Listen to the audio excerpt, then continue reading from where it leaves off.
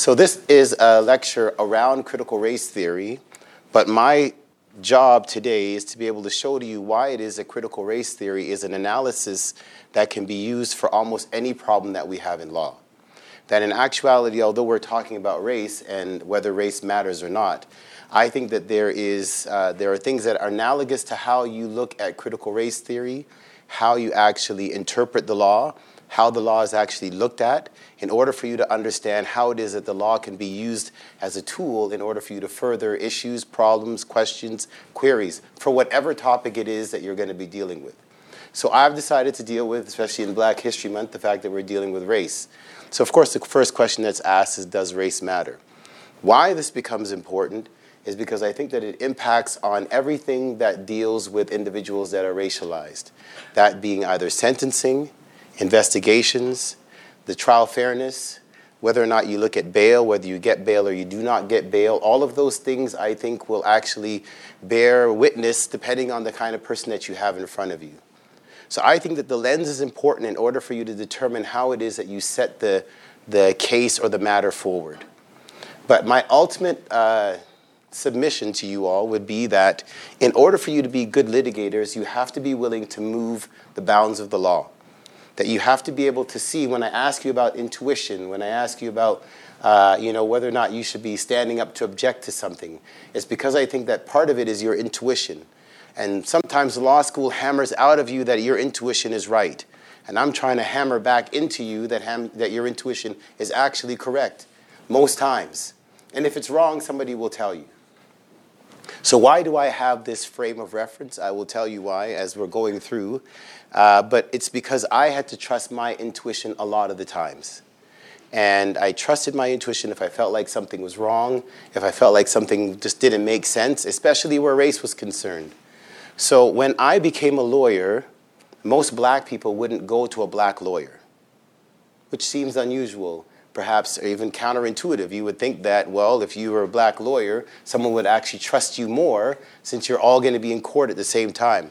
Not the case. So I would have been, the West Indies has this phrase, they call it the wash belly. And the wash belly is the baby that's born last, the one that you didn't expect, the one that sort of came and everyone was like, oh my goodness, I had no idea that you were actually in there. So I would have been the wash belly in terms of criminal lawyers. So when I came in, there were lawyers that were sort of 3 or 5 years my senior, and I was coming in sort of as a junior. And so I saw things that they had seen. I was a court worker, which was this program that they had for black accused. It was a pilot project through the African Canadian Legal Clinic. And you'll see why that clinic became so important as years go on. And so I came in contact with a lot of lawyers. And so what I would see is that I would be talking to inmates inside of the cells, and I would be recommending them to lawyers, and they would say, well, is that lawyer black? And I would say, well, yeah, actually they are black, thinking that's a good thing. They're like, well, we don't want a black lawyer. Because I'm going to be black, you're going to be black, the judge is going to be white, the crown is going to be white, and we're the only ones that seem to have done anything wrong. So they didn't want to be associated with a black lawyer just in case that prejudice sort of filtered off on them. So as I start now into this legal career, I'm realizing that black people just don't want to go to black people. But when we talk about intuition, there's a case that I had, and I'm saying these things to lead you into why it is that I think race is important. And so there was a case that I had which was an importing. And this is very early. This is like one of maybe the second jury trial that I would have had. And the person was coming in from Jamaica. And when they were coming in from Jamaica, they were found with drugs inside of their bag, inside of a false bottom, inside of a suitcase. And so that person came to me, and after they came to me and we were talking for a while, I'd been to Jamaica several times. And I actually had a friend who went to Jamaica, and he and I were talking after I got this case. And he said, yeah, when he came back, now he's about 6'5". He's a principal. He was a principal at a school, university educated. He was building a house for his mom. And so he's coming in, and I'm telling him I have this case. And then he just came back from seeing his mom. He comes in from Jamaica. I said, okay, great. And then he says to me, so I said, how did the trip go? He said, it was good. So, what happened, blah, blah, blah. He's telling me. And then he says, so I came in, and then they strip searched me. And then after I strip searched, I got my bags. And then after I got my bags, then I was gone. And my mind was like, what? They strip searched you? He said, yeah, they strip searched me. He said, they strip searched me all the time. I said, they strip search you all the time? He said, yeah, all the time. I get it. They strip search me, and then I go on, I get my bags, and then I leave. So I couldn't believe it. But now I just gotten this case, and I knew that for those persons that were racialized, they were actually searched a lot more. We were always under that understanding. So my intuition told me to go back to the airport, and so I decided to do a survey. And so I did a survey of a flight called 982, which is the flight that comes in from Jamaica. And the flight comes in every day. There's 2 flights. And so I asked now students from Osgood to go to the airport. I had a questionnaire that had been started by a professor at U of T named Scott Wortley. I put the questions together. Scott Wortley was a statistician and become very renowned now in the area of race. And we did this survey. And what would happen is you would see the flight 982 would land, and after the flight lands, about, say, 15 minutes after, people start coming out. And they're all white people. They've got, like, big bags and small bags. They've got golf clubs. They have, like, Louis Vuitton bags, and they're all coming out just regular. And then about 40 minutes or 45 minutes later is the first black person. Then a trickling of black people, now interspersed with white individuals. And then eventually, like maybe an hour and a half later, then there's more black people that are coming off. So they would ask the question, were you strip searched? Were your bags searched? Blah, blah, blah. Then I took those stats.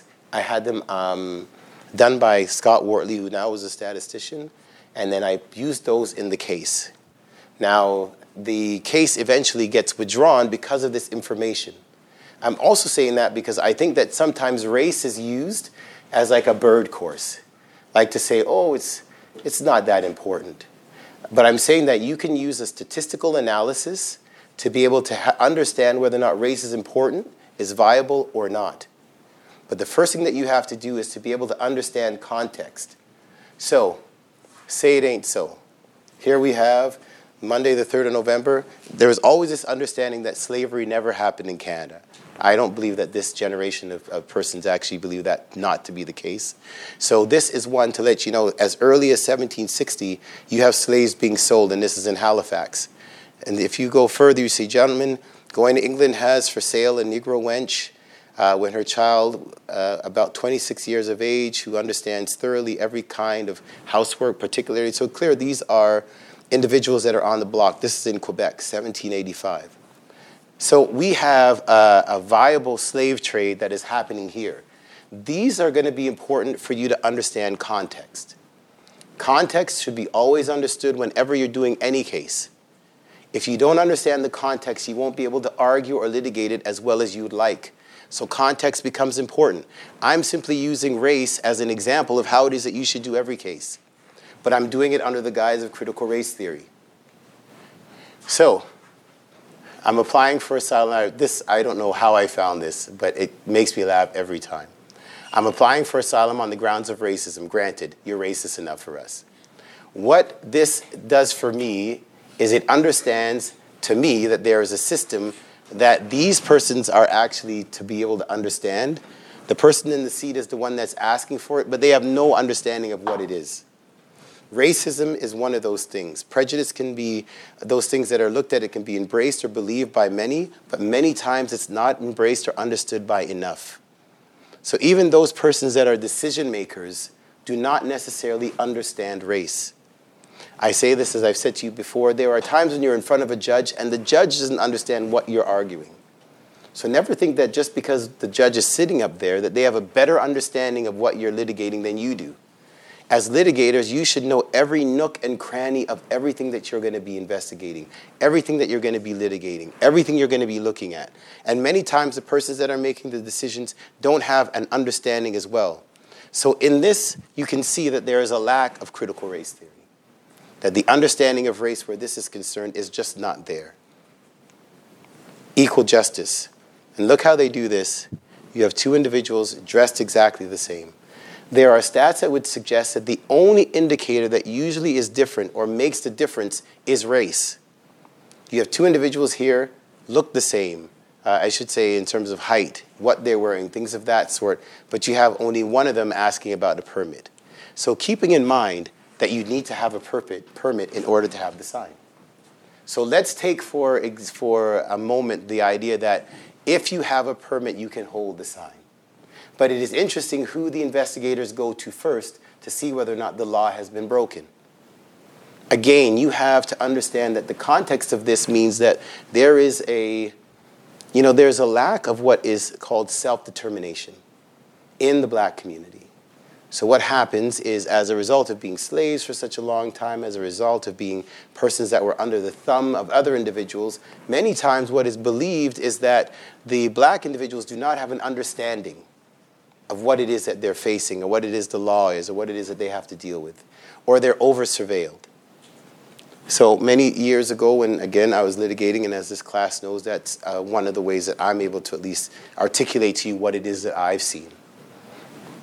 I was in front of this ornery judge. I can't say his name because now I realize that we're on a podcast, and so if I said his name, he would know eventually. But he's a terrible judge. Absolutely terrible. He's not nice. He's never been nice. He doesn't pretend to be nice. He's not the kind of judge that's like, oh, and how's your day? He doesn't do that. Doesn't say good morning. He's very gruff. So I'm in his court, and I'm doing a trafficking case.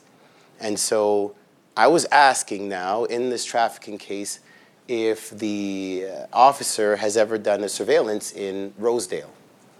Now, this was at a place, Lansdowne and Bloor, which is in the heart of Toronto. And so for those who are not from Toronto, that's where it is. So there are police officers there. The officers, according to their testimony, say that they see my client coming up to another person, and they just do this. And then the other person walks away, and the officer then finds my client running, arrests him, and then takes him to the ground, and eventually effects an arrest. So I say to the officer, and the officer says, yeah, we were doing surveillance. We've been there for many days, and because we were there for many days, we saw many hand-to-hand transactions, and this is one of the ones that we saw. So I say to him, have you ever done surveillance in the bridle path? And he looks at me like this weird, like, really? So for those, again, who are not from Toronto, so the bridle path is a very sort of highfalutin area with multi-million-dollar homes, like as in starting at 10 million, let's say. So the officer looks at me like, no, we haven't. I asked the other officer, have you done any sort of investigations in Rosedale? No, we haven't. Lawrence Park? No, we haven't. So I'm asking every officer this question. Every time an officer comes up, I ask them, have you ever been a part of a surveillance in this area? Have you ever talked to anyone in this area? Have you ever done any of this in this area? And everyone says no. So the prelim is done, and my client gets committed, especially since it was a prelim. And so as I'm packing up, this judge, which I almost said his name, I realize, says to me, Mr. McLeod, and it's not like he's saying it smiling. He didn't even say it as nice as I just said it. He's like, why do you keep asking these police about whether or not they've searched Rosedale or all of these other areas? Why would you ask that? It's not even in the disclosure. You don't need to know all of that. And I say, well, I'm asking these questions because I want to be able to bring a charter argument. And again, I say this to say that the analysis that you use in critical race is an analysis that you should be able to use in any case that you do, as long as you can understand context first. So I say to him, if I was in Rosedale and I was that drug dealer, I could drive to Rosedale with the drop top open on my car, listening to the hottest hip-hop song known to man, with my radio on like 1 million. I could drive up to the house of my particular client that I'm going to have. I could come out of my car. I could meet my client on the lawn. I could do my drug transaction by giving him the drugs, literally just handing it over like this. And he could give me wads of cash. I could have all of that cash in my hand. He could have all the drugs in his hand, and my music's still going. And then I could walk back to my car.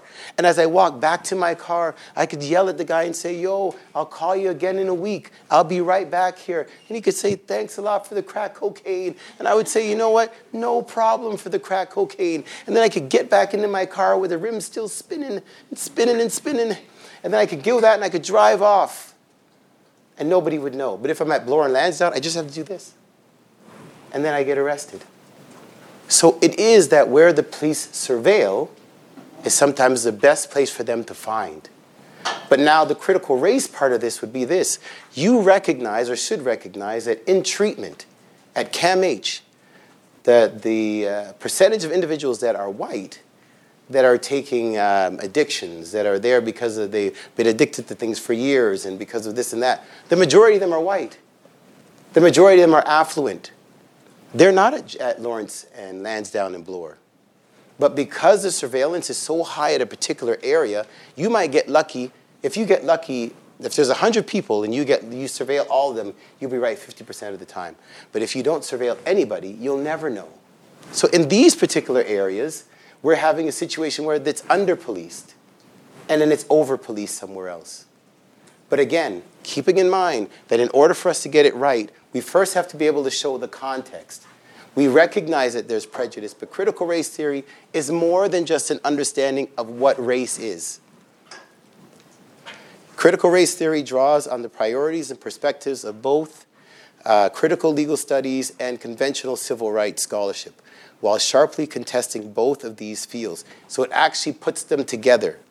Angela Harris describes CRT as sharing a commitment to a vision of liberation from racism through high reason with the civil rights tradition.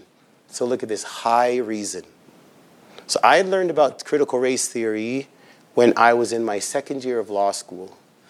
And I had to put together the library for critical race theory for the African Canadian Legal Clinic.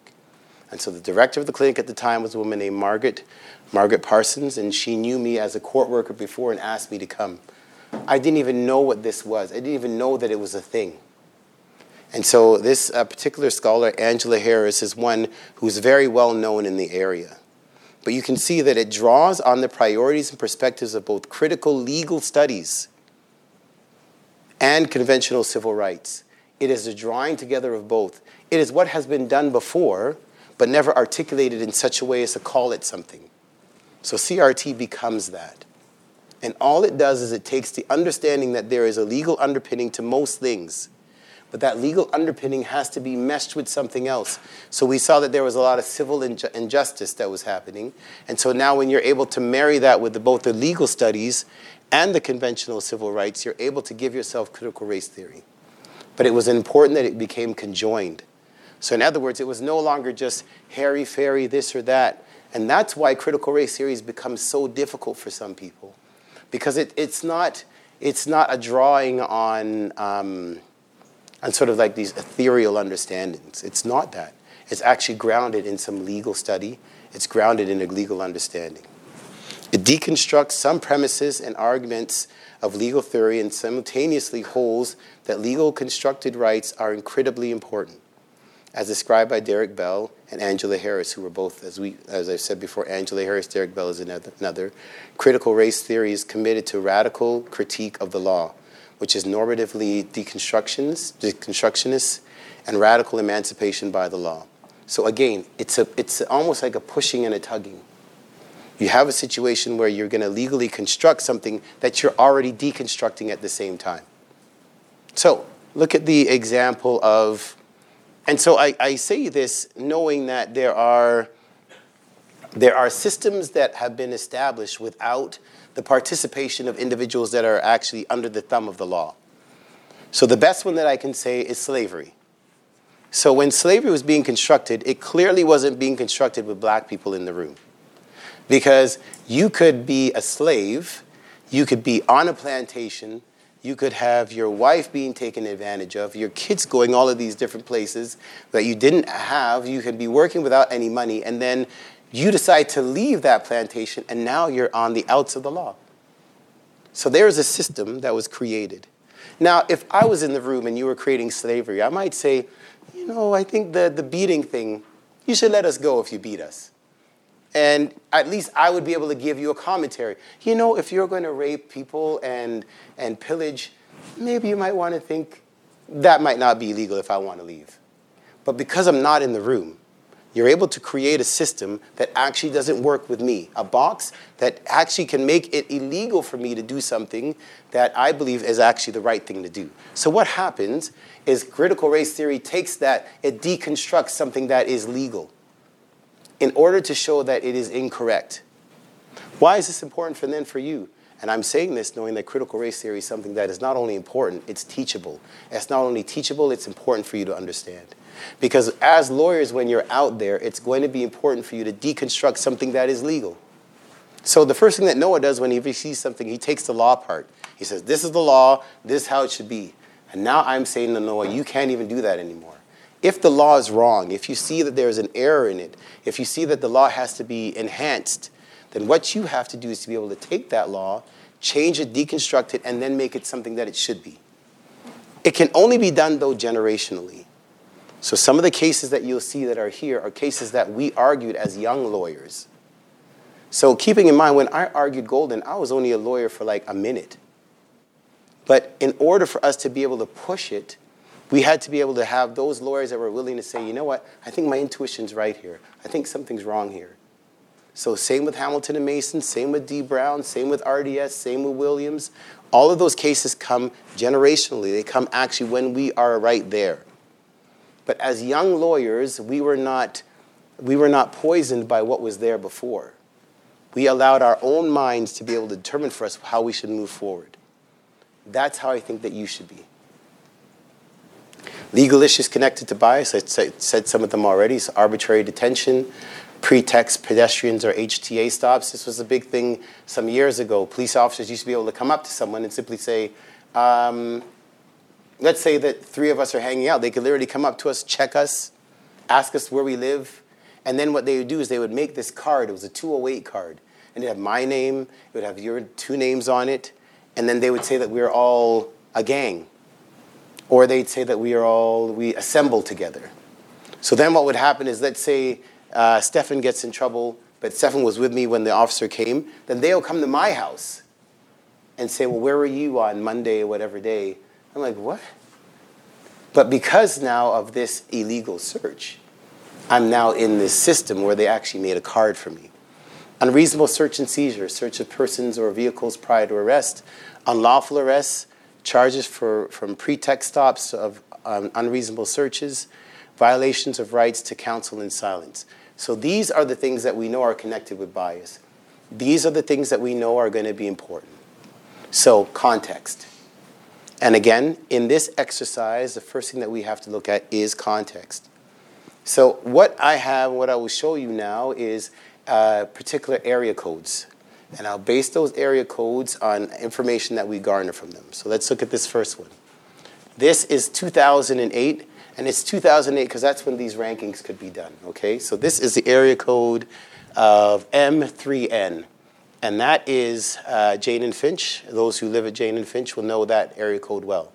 If we look here, sorry if I'm in your way, incarceration costs is $36 million. So it's almost $37 million that they paid in incarceration costs. Now, what's an incarceration cost, and how is it that you can know that here? So remember, this is not based on your race.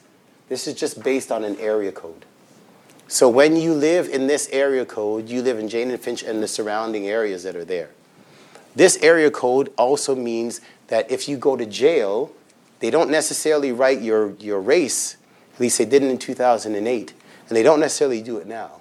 But you can know that when you do sign in, you're going to have to put what your address is. So this is solely based on this address. Police expenditures, almost 31 million. So look at this. The percentage of families with one parent is 39%. That's 22% over the national average. The total population is 15 years and over with no certificate or diploma. Now, this one is a very interesting one. No certificate or diploma is 47%. That's 27% over the national average. So when you look at that another way, that means almost every other person in this area code has not finished high school. They haven't finished high school. They don't have a degree. They don't have a certificate. They don't have a diploma. Well, the reality is that if you don't have a certificate, it's very hard for you to get a diploma. If you don't have a diploma, it's very hard for you to get a degree. So 47%. The 12% unemployment rate is 5% over. The median income is $37,000, right? That's $27,000 under the average. We knew that median salary is around $50,000 a year. Now, these numbers are very interesting. It says Westview Centennial Secondary School is 1 out of 109. Now, the lower the number is the worse the school, right? So if you're 1 out of 109, that's not a good score. Now, for the 479, the higher the number, again, the better the score. So that means if you're closer to 479, again, you're a better school. The schools that are here, Brookview, Shoreham, Driftwood, 1539. So when you look at this ranking, it means then that the incarceration rates for $37 million is how much was spent on someone that went to jail during that time. We can know the number because you can actually figure out how much somebody makes, how much it costs for someone to be in jail. You know how much it costs for the guards, you know how much it costs for their food, you know all of that stuff. It's very simple. It's just math. This is Eglinton East and Kennedy. So I tell you guys that I lived at Regent Park. When I moved from Regent Park, I lived at M1K4P7, as this is in Scarborough. So I lived at Midland and Eglinton. This is Kennedy Park in Eglinton. Incarceration rates, 22, almost 23 million. Again, you see the police expenditures. Percentage of families is 33%. Total population, 15 years with certificate, you're over by 3%. So you see all the numbers that are here. Median household is 24,000, 39 under. Bendale, which is the school that was just across the street from me, is 18 out of 109. So again, the higher the number, the better it is for here. So these had higher numbers, 120, 87. Now, before I get to this now, the next slide is what I consider to be eye-opening. So this is Rosedale. Incarceration rates in Rosedale is 0 for the same time. What that means is that in 2008, not one person went to jail in Rosedale. It has got to be the most incredible stat that I've ever seen when we know that this is $37 million worth of people that went to jail. 37 million. It's 0. So what that means is that now, it doesn't mean that that meant that there was no crime in Rosedale. It meant then that if you either got bail, so if it was that you had been arrested for what have you, you may have been arrested and then released. So that meant that this area code didn't register $1. But in this place, it's $0 for incarceration. The police expenditure is lower than the others. But look at this, percentage of families with one parent or less is 11%. Oops. This number, 39%. That's only one family homes, right? Total population, 15 years and over without a certificate, 7%. It's actually under the national average. They're doing so well, it's under. Unemployment, again, is under. The median income is $179,000. Now, why is this number so interesting? So in Canada, $179,000 is made by less than 1% of the population. But in this area code, it's just the median. Again, now when you look at the numbers, remember, the higher the score, the better. Northern is 104 out of 109. And Northern is a public school. It's a public school in a very affluent neighborhood, right? North Toronto Collegiate, 105. Look at this, 479 out of 479. The school is perfect. Like, it's perfect. These numbers, again, you have to understand not just the context. You have to, when you're doing a case, be able to understand everything that you need to know about the subject area that you're going to be working on. This is critical race. This is dealing with race. So we have to be able to see it from this perspective. Incarceration costs, this is just, it's able to tell you sort of where the costs are. You'll see, though, here in the middle, it's very low. In the middle, it's between 0 and, I can't see the number here, I have to look on the screen. But if you look here, some of these spots are actually zeros. 0, 0, 0, 0, like there's nothing here. This is indicative then of where people are going to jail. So I wanted to do this. Just raise your hands if you are in law school here. Okay? So, first question. Raise your hand if you have one parent that is university educated.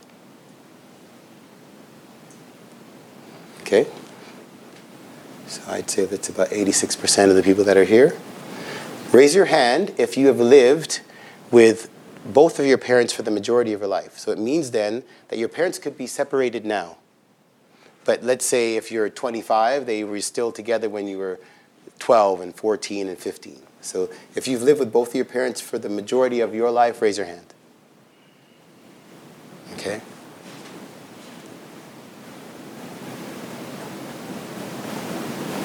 Raise your hand if you have two parents and both have a degree. This number always perplexes me. It's surprising, but it's interesting, okay?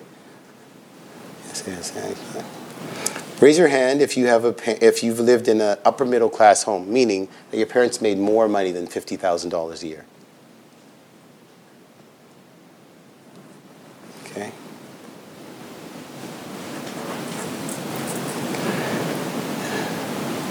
Raise your hand if you went to private school. Private school meaning that you went to school where you had to pay to go to school.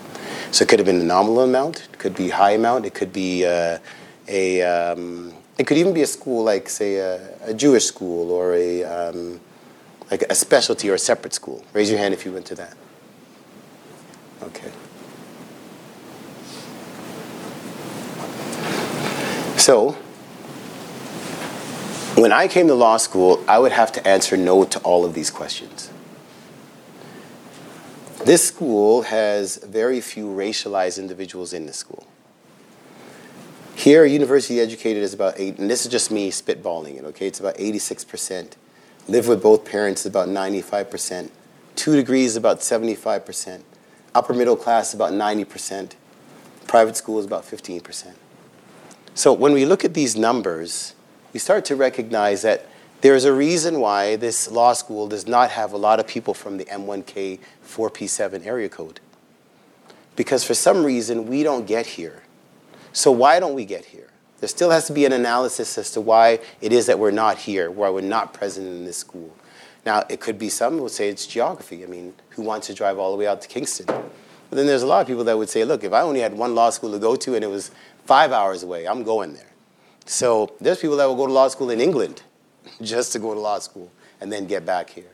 So we recognize that it may not be things like it may not be things like geography. But I do that as an example for us to be able to say that from these area codes, there are not a lot of people. And so there has to be something outside of the fact, unless it is that racialized people are just not as smart as people that are non-racialized. There has to be a reason why they're not here. And so finding out the reason why they're not here means that you have to put some context behind why they haven't made it to this spot and why this spot is a spot that they'd want to be at. So it says here, available data indicates that serious violence is concentrated within Toronto's black communities. Gardner Thompson, 24, for example, showed that between 1992 and 2003, the homicide rate for black Torontonians was 10.1 murders per 100,000. Was more for greater than the city average. Further analysis demonstrates that young black men are particularly vulnerable. Indeed, whereas black males account for only 4% of Toronto's population, in 2007, they represented 40% of Toronto's homicides. 40%. Thus, black males had a homicide victimization rate of approximately 28.2%. compared to 100,000, compared to 2.4 for Toronto's population as a whole. Now, again, so this is Wortley. This is the same Wortley that I used back in 1996. And you'll find that why it becomes so important was because we were always trying to build this catalog around information. So Scott, who actually is white, was an individual that was very much involved with stats. And so he's the one that taught criminology at U of T and is still a tenured professor there now. So you see here where I say remaining current. Everything that we do, we have to be current about it. We can't always rely on the information that our clients give us. We can't just rely on the information that whether it be police, persons that are buying things, it doesn't matter. We have to know our information for ourselves. Survey data demonstrates that black youth in Toronto report higher levels of violent offending and violent victimization.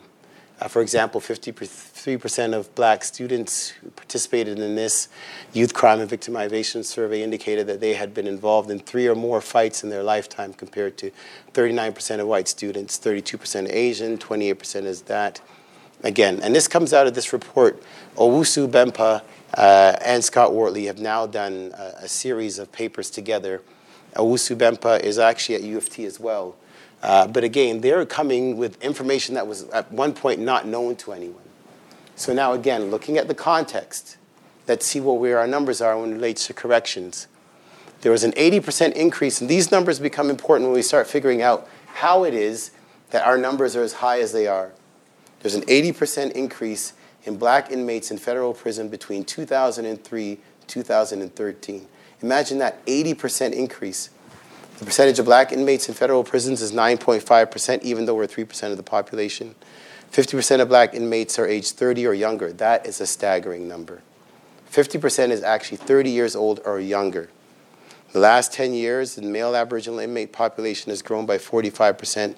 The male black population has grown by 74%. The same period, the Caucasian inmate population was decreased by offenders 6.9%. These slides are laying the foundation. Without the context, I think that it's important, but we need to be able to understand first what the context is. So all of these things are simply laying the context of what I think is important, and we will litigate at some point down the road. Police discretion. Look, the discretion is an easy one. We realize that police officers will do their best to make sure that they do their job, but there are those, and this analysis of Toronto police data on drug arrests carried out by the Toronto Star showed that black people were not only overrepresented in drug possession charges, but were also less likely to be released by the police at the scene than white people. Now, keeping in mind, we saw the stat already about the incarceration rates. So we know that the incarceration rates in certain areas is high as it is. So when we see this particular information, we'd have to agree with it, because the stats bear out that this is actually the case. Of the population, while 76.5% of white accused were released at the scene on drug possession charges, the same was not true. Only 61% of black accused were released. So again, now we know when we're looking at those incarceration numbers, we understand why those numbers are the way that they are. Pretrial detention rates also varied. The two groups says 15.5% of black accused were held until their trial, compared to 7.3% of whites. These findings held constant even after controlling for other relevant factors. So they control for everything. It still comes back high. A study conducted again by Aquilo and Wortley provides further evidence of racial disparity in pretrial decision-making. This study tracked over 1,800 criminal cases from 2 Toronto bail courts during a 6-month period in 1994. Now, this 1994 is an important time because they were actually doing something called the Cole-Gittins Report. The Cole-Gittins Report was one of the first reports that had come out around incarceration in jails, around what the release percentages were. And so a lot of this information was coming right from that.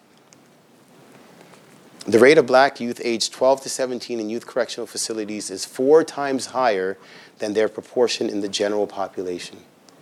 Black inmates are 1.5 times more likely to be incarcerated in facilities where programming, employment, education, rehabilitation, and social activities are limited. So why this becomes important, especially the last bullet point, is because when you are in a provincial institution, so to show you the difference, here in Kingston, these are federal institutions. When you're in a federal institution, that means that you will have programs. You can go to school, you can do a series of different things. You're allowed to do any of those things while you're incarcerated. But when you're in a remand center, in a provincial holding center, there are no programs available to you. So then there's no employment, there's no education, there's no rehabilitation. What that means is that if you go to jail unemployed, you're still unemployable when you leave. So it means then that there is a strong possibility that you will either reoffend, you'll get back into trouble again, or you definitely won't be going out and getting a job. So these remand centers become very important. You can actually have someone in a remand center for years, depending on the charge that they're facing. Again, all this is doing right now is laying the context. Ontario has 5 medium security prisons. Black inmates are held in just 2 of those, and that's Joyceville and Collins Bay. Now, those classifications have actually changed over time. They're not the same as they were before. Percentage of black inmates in Joyceville is 37%. Imagine that number. It's 37%. But we are only 3% of the population. How is that possible, that the number is that high? Percentage of black inmates in Collins Bay is 27%. And here we are again. You see the percentage of Ontarians who are black, and then we've obviously rounded up. But this is such a high percentage. When I went to Mac, my undergrad was at Mac. So I grew up in a neighborhood that was 99.9% black. So when I went to school, everybody's black. When I went home, everybody's black. In fact, I could tell you who the only Italian person was in my neighborhood, Luigi. Mary Vecchio. Mary Vecchio lived in the building across from me. She lived with her mom. I remember going to her house, and the first time I ever saw someone put a cross on their wall, I'm like, why do you have a cross on your wall? She's like, I'm Catholic. I'm like, you're what? What's that? You're Catholic? Mary Vecchio. I never ran into a Jewish person. In fact, I'm still not sure if I had a Jewish person even in my high school. There was a guy there named Donnie Gibson. It's the closest I could think. Maybe he was Jewish. I have no idea. So I go from there, and then I go to Mac. When I go to Mac, it's the most white people I've ever seen, like in one place. And then I came to Queens. Oh my goodness, I couldn't believe it. So when you look at a number, try and picture it that way. So when you go to Joyceville or you go to Collins Bay, it's like a sea of black people.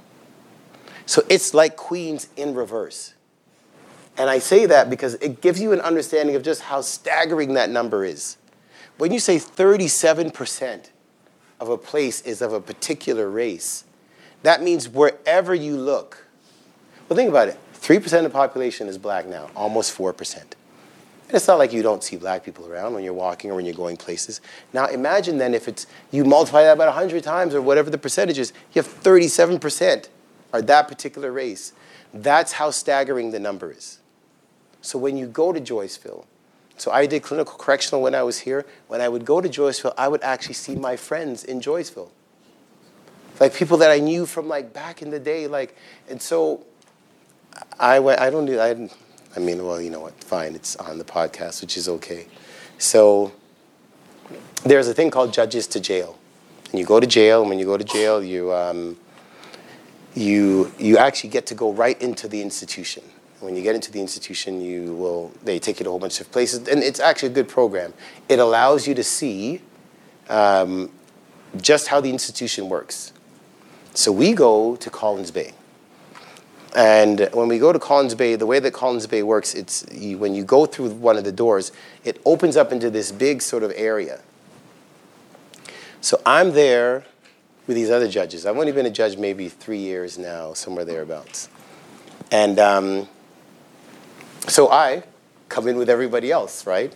We're all walking around, and we have that like judges walk, like we're very judgy, right? So we're looking around because we're such great judges, and we're looking, and I can hear someone say, "Donald's here." So I look up, and I see someone who I know, and he's like, "Yo, D." I'm like, "Yo, what's going on? What are you doing?" He comes down, but he comes down with some of our other friends that have been in that neighborhood. So now all the judges are kind of like, "Oh, this is very close." Just for the record. It's a little closer than we expected. And, but it's to tell you, if 37% of the people that are in that institution are black, there's a strong possibility that I'm going to know somebody from there. Not just because I'm well known, it's not that. It's because I'm also from the area code of persons that have been incarcerated in these particular neighborhoods. So, yes, it was correct that I knew a lot of people and nobody else knew anybody. But it's to tell you, it's this understanding that we have to understand, and I know I said understanding, we have to understand, is that in order for us to unpack, in order to move forward, we can't do it without knowing the context. The context means then that at every turn, in any case that we do, we have to make sure that we understand the context first. Systemic discrimination while in custody. This is interesting as well. All black inmates reported experiencing discrimination by other inmates and correctional officials. Much of the behavior exhibited by CSC staff would fall within the academic literature described as covert discrimination. Many inmates talked about feeling ignored by prison staff and that their concerns were dismissed.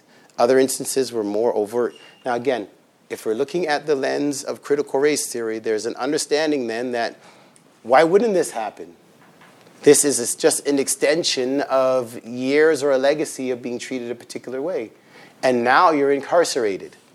And so because you're incarcerated, there's this idea that you could be labeled a gang member. Now, we talked about those 208 cards. Remember, if it's me and Stefan and we're together, so it's me, Stefan, Luigi, or we're all together in one place, and maybe Jonathan comes in after, if they take all of our cards, we could be considered a gang. Well, they're all associating together. Every time I see them, they're together. Jonathan got in trouble, they must have been with him. So then now you start having these gang affiliations, troublemakers, drug dealers, womanizers. Black women inmates also described being labeled as troublemakers when they congregated. Black inmates also reported instances of being mocked or their accents. So this is well before your time, but you know, the prison across the street, off Division, that's where the prison for women was. So they used to call it P4W. P4W was the only federal institution that had women and housed them there. And so because I was a part of a thing called Black Inmates and Friends, I would go over there to see the inmates that were there at the time. And you would hear the stories of women who had either been abused themselves, and then after being abused themselves, I remember this is even before Lavallee had come out, and they were in trouble, they were in jail. They had either struck back for their significant others, or they had done things to stop the things that were going on with them, or they were mules at the time. We called them literally quote-unquote mules, importing drugs. And so that had to be stopped. And so when you look at the case of Hamilton and Mason, which we'll talk about later, Hamilton and Mason is a case that actually had to deal with that. But again, before we get to the case law, before you start to litigate anything, you have to look at what it is that you're actually dealing with in the context in which you find it. So the gang member stereotype was a particular concern of black male inmates, because if you were labeled as a gang participant, then it also meant that there were some jails you couldn't go to. But it also meant more than that. If you were to be, say, qualified down from a maximum to a medium, or if you were a high maximum, you were going to go to like a low medium, if they felt that there was this gang member affiliation with you, you may not be able to get to that jail. So these things become very important. While, as of 2013, black inmates were nearly 2 times more likely than the general inmate population to have a gang affiliation, 21.3 versus 12.3%, the majority did not have such an affiliation. They felt as though everything they did or said was assessed through this lens. And you could see that when inmates were in jails, many times people got this gang affiliation, sometimes just depending on your area code. Sometimes just depending on where you lived, how you lived there, who you associated with. It became very problematic.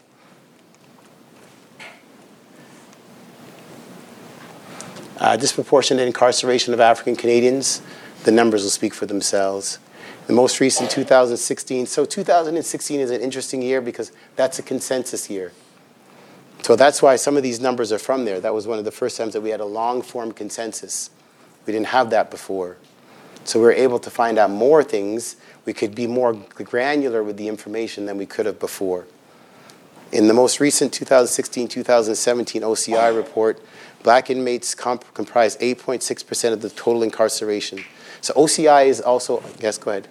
Is there a disproportionate level when they have dangerous offender status as well? So I don't have a stat on that, but I can only talk through empirical, right? So let's say, and I'm talking through empirical as a lawyer. As a lawyer, I did a lot of dangerous, what they call DOs, right? So you do the DO application, which is dangerous offender application. And we did a lot of them. Like there were a lot of individuals that came as dangerous offenders. So now you ask yourself, it's an interesting question, Jonathan, but you ask yourself, you know, mental health is a very strong component about individuals that are in the criminal justice system. In fact, so they say that black people access mental health through ambulances and police cars. That's usually how they get diagnosed. So many times dangerous offenders were coming up who basically had nothing but mental health issues, but they were undiagnosed. Keeping in mind that many people that come before the criminal justice system are undiagnosed. So there is a rage that would be acting out. So I would be interested in seeing what that number is. I don't have it here, but I would imagine that it would be a pretty high number based on the information that we have thus far, right? While the total number of black inmates has decreased by 9% since the OCI's 2013 study, the overall inmate population has also decreased by 6% over the same period. Ontario continues to have the largest black inmate population, nearly 3 times the number in the Quebec region.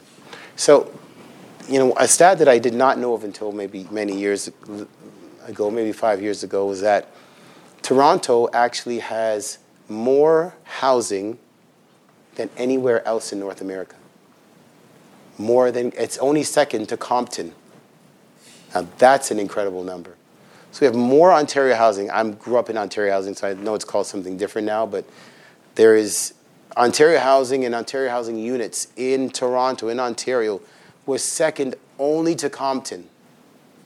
That's to tell you how many places we had that were basically low-income housing. And I say that because when we're looking at this, again, the largest black inmate population, we have all these racialized individuals in very concentrated areas. And these concentrated areas are being over-surveilled. And then they're being over-surveilled, and then they're being high arrests. And then those high arrests are then being brought to the courts. So it's no wonder that our incarceration numbers are as high as they are. So then when you see the stat that says that many of the homes only have a single parent in it, well, it's because you got so many people that are in jail. Then when you realize what the income level is, they're under the national average. Imagine that. It's $50,000 as a median. And you have people that are making $22,000. In 2008, my mom made $19,000 in, there wasn't a 2 in front of that number, for sure. So how is it that they're only increased $4,000 in a matter of 10 years, 12 years? Something's not right. But this also has to be able to answer the question, why are they not here? So why are there not more racialized individuals that are in law school? Like, why? Why are they not, not in some of the other areas of study? Why are they not in university? Consequences of incarceration. Despite being rated as having a slightly lower risk to reoffend and lower need overall, as compared to the general inmate population, black inmates are more likely to be placed in maximum security institutions. So where you're classified. So imagine that from the time you come in, you're already classified as maximum. Black inmates are more likely to be placed in maximum security institutions. Black inmates are released later in their sentence. So again, we know that you can do 1/3 your sentence in a federal penitentiary, and they're saying that you're usually released later. Now, you can be released later when you start to look at different things. If you have a disciplinary case, if you're being brought up on something because you're in custody, all of these things are going to amount to you not being able to be out in a decent period of time. Many indicators of correctional performance, black inmates fell behind that on general inmate population. They're more likely to incur institutional charges, which we talked about, which some of you who are here in clinical correctional will know. Less likely to be employed, particularly in jobs of trust or in CORCAN, CSA program that provides job training. Slightly overrepresented in segregation placements, overrepresented in use of force incidents. So you're not going to get out and get a job. You're going to be in a situation where once you're in custody for a long period of time, then what's going to happen once you've left? Excessive use of force, police overreactions, denial of bail, overcharging, so you could charge someone with more than one. What used to happen is you might be charged with 5 or 6 counts. Maybe one might stick, but then you might plead guilty knowing that, I'm getting a good deal, I want to get out now. Mandatory minimums or imposing lengthy terms of jail for blacks compared to less disadvantaged persons. Now, we know there's been a change in mandatory minimums, which you may not have known. It really just happened a little while ago. It actually has now been changed in the legislature itself. But we knew that mandatory minimums changed with some cases like Muir. Morris was another one that actually changed it so that you could take away mandatory minimums from certain cases. But there is still, there has to be, before you get to jail, you have to have done something. You have to be able to analyze other things. And what I think is important to analyze is education. So education is one of the tools or one of the portals that might actually lead you one way or the other. Again, keeping in mind that you are trying to figure out how it is that you argue a case dealing with either critical race theory or understanding context. There is a lot that you have to be able to unpack in context, even when you're dealing with race. This is where I normally ask those questions. So race matters. So I'm going to come closer just to look at these numbers. These numbers are actually from an organization called YACE, and that organization was able to get these from the TDSB, so from the Toronto District School Board. These are not like numbers out of nowhere. These are actual numbers from the TDSB. So you look at this one up here. Students identified as black as early as senior kindergarten are socially and academically vulnerable, according to Early Development Index. So when you look at students are at the provincial standard, so the provincial standard is 69%. Black kids are at 55%. They're in senior kindergarten. They're already under the average. Reading and writing, the average for the population is 65%. We're at 38%. 35% in writing, 35% in mathematics. We're under the average in reading, 40% in grade 9. So grade 7 and 8, we're not even reading at the level. Grade 9, grade 10, these are the QAOs, so EQAOs. So before I went to law school, I was a teacher. I was actually a high school teacher. So I taught history, math, and music for a year, and then I went to law school. So education for me is very important, and is actually something. The reason why education is so important to me is because I was terrible at school. So when I was in high school, you guys would have grown up in the era of applied and academic. So I grew up in the area of general and advanced. So I was a general student, so I was applied. I was an applied student until I got to grade 12. In fact, I loved applied because it was so easy. And I was like, well, I love this thing. But in order for me to be a lawyer, I had to go to academic courses. So I had to go to summer school for a summer and take English and math, worst summer of my life, and I found myself in academic courses. So I'm already behind. So I'm using this as an example to say I'm already behind. My mom's education would have ended in grade 6. So if I'm going to come home and she's going to I'm in grade 7 and I'm going to ask her to help me work, she's going to say, I can't help you. I don't know how to help you.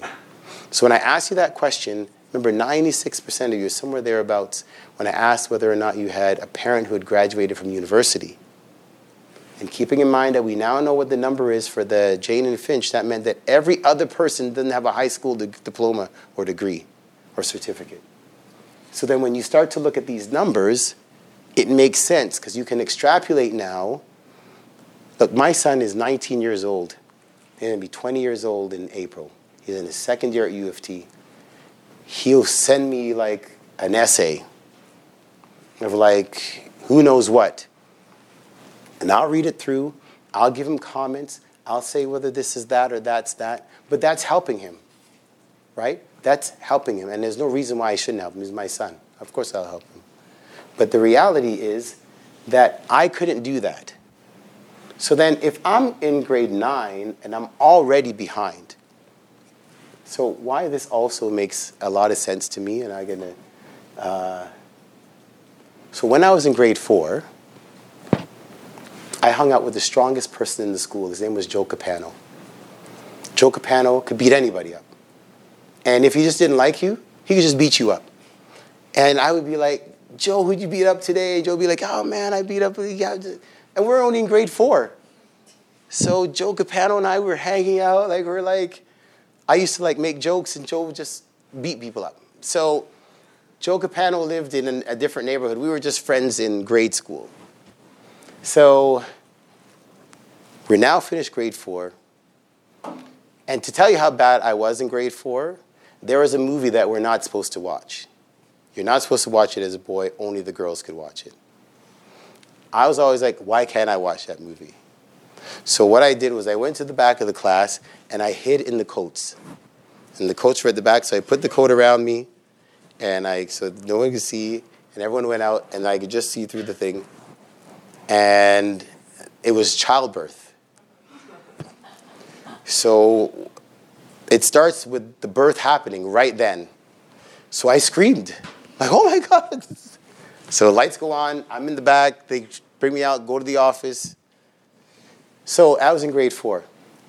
I actually failed every subject in grade 4. And so did Joe Capano.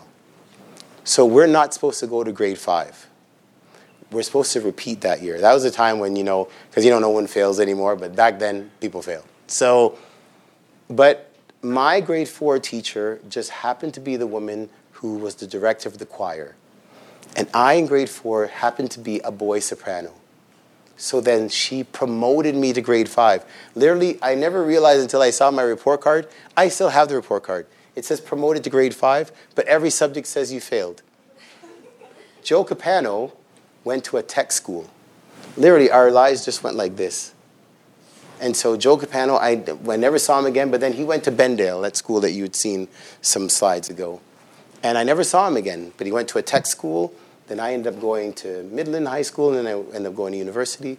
But I'm saying those things because if you're behind, you're going to be behind for a very long time. And so when you start to get to see these numbers, look at this, the EQAO math, the TDSB average is 57%. For black kids, it's 18%. Literacy tests, 48%. So we actually, most fail it.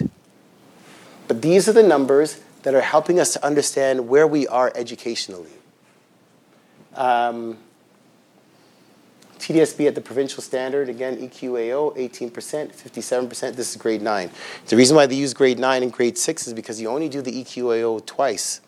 You do it in grade 3, you do it again in grade 9. So now we have this understanding of the background.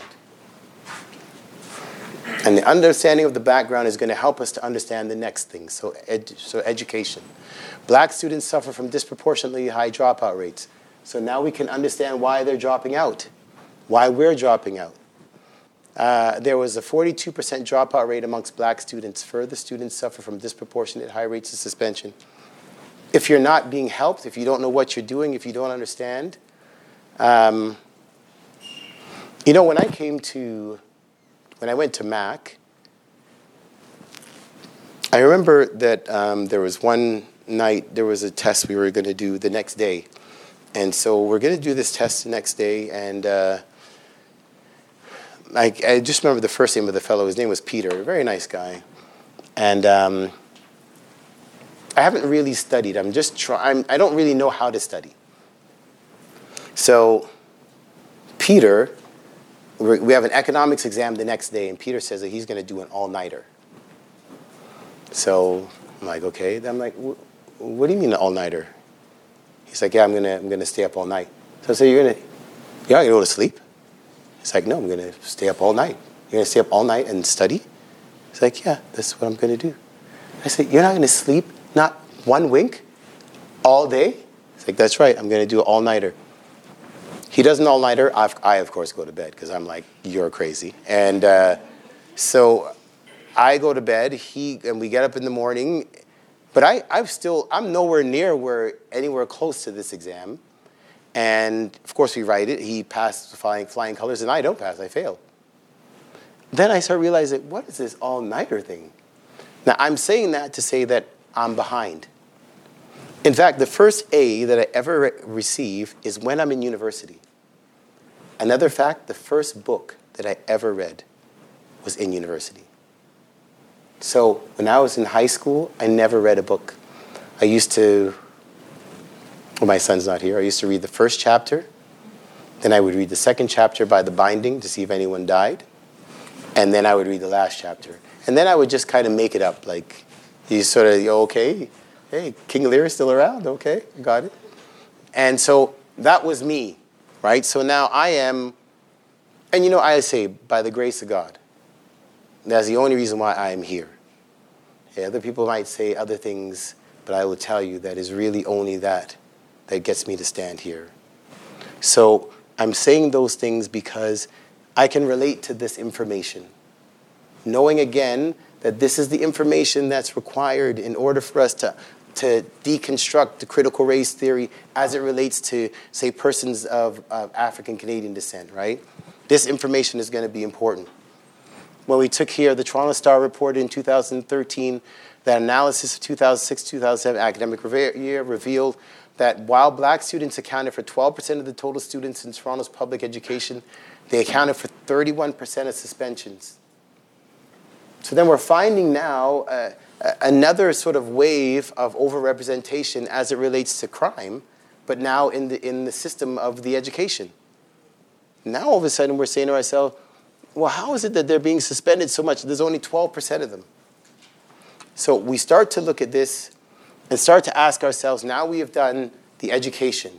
We've looked at slavery from where it is.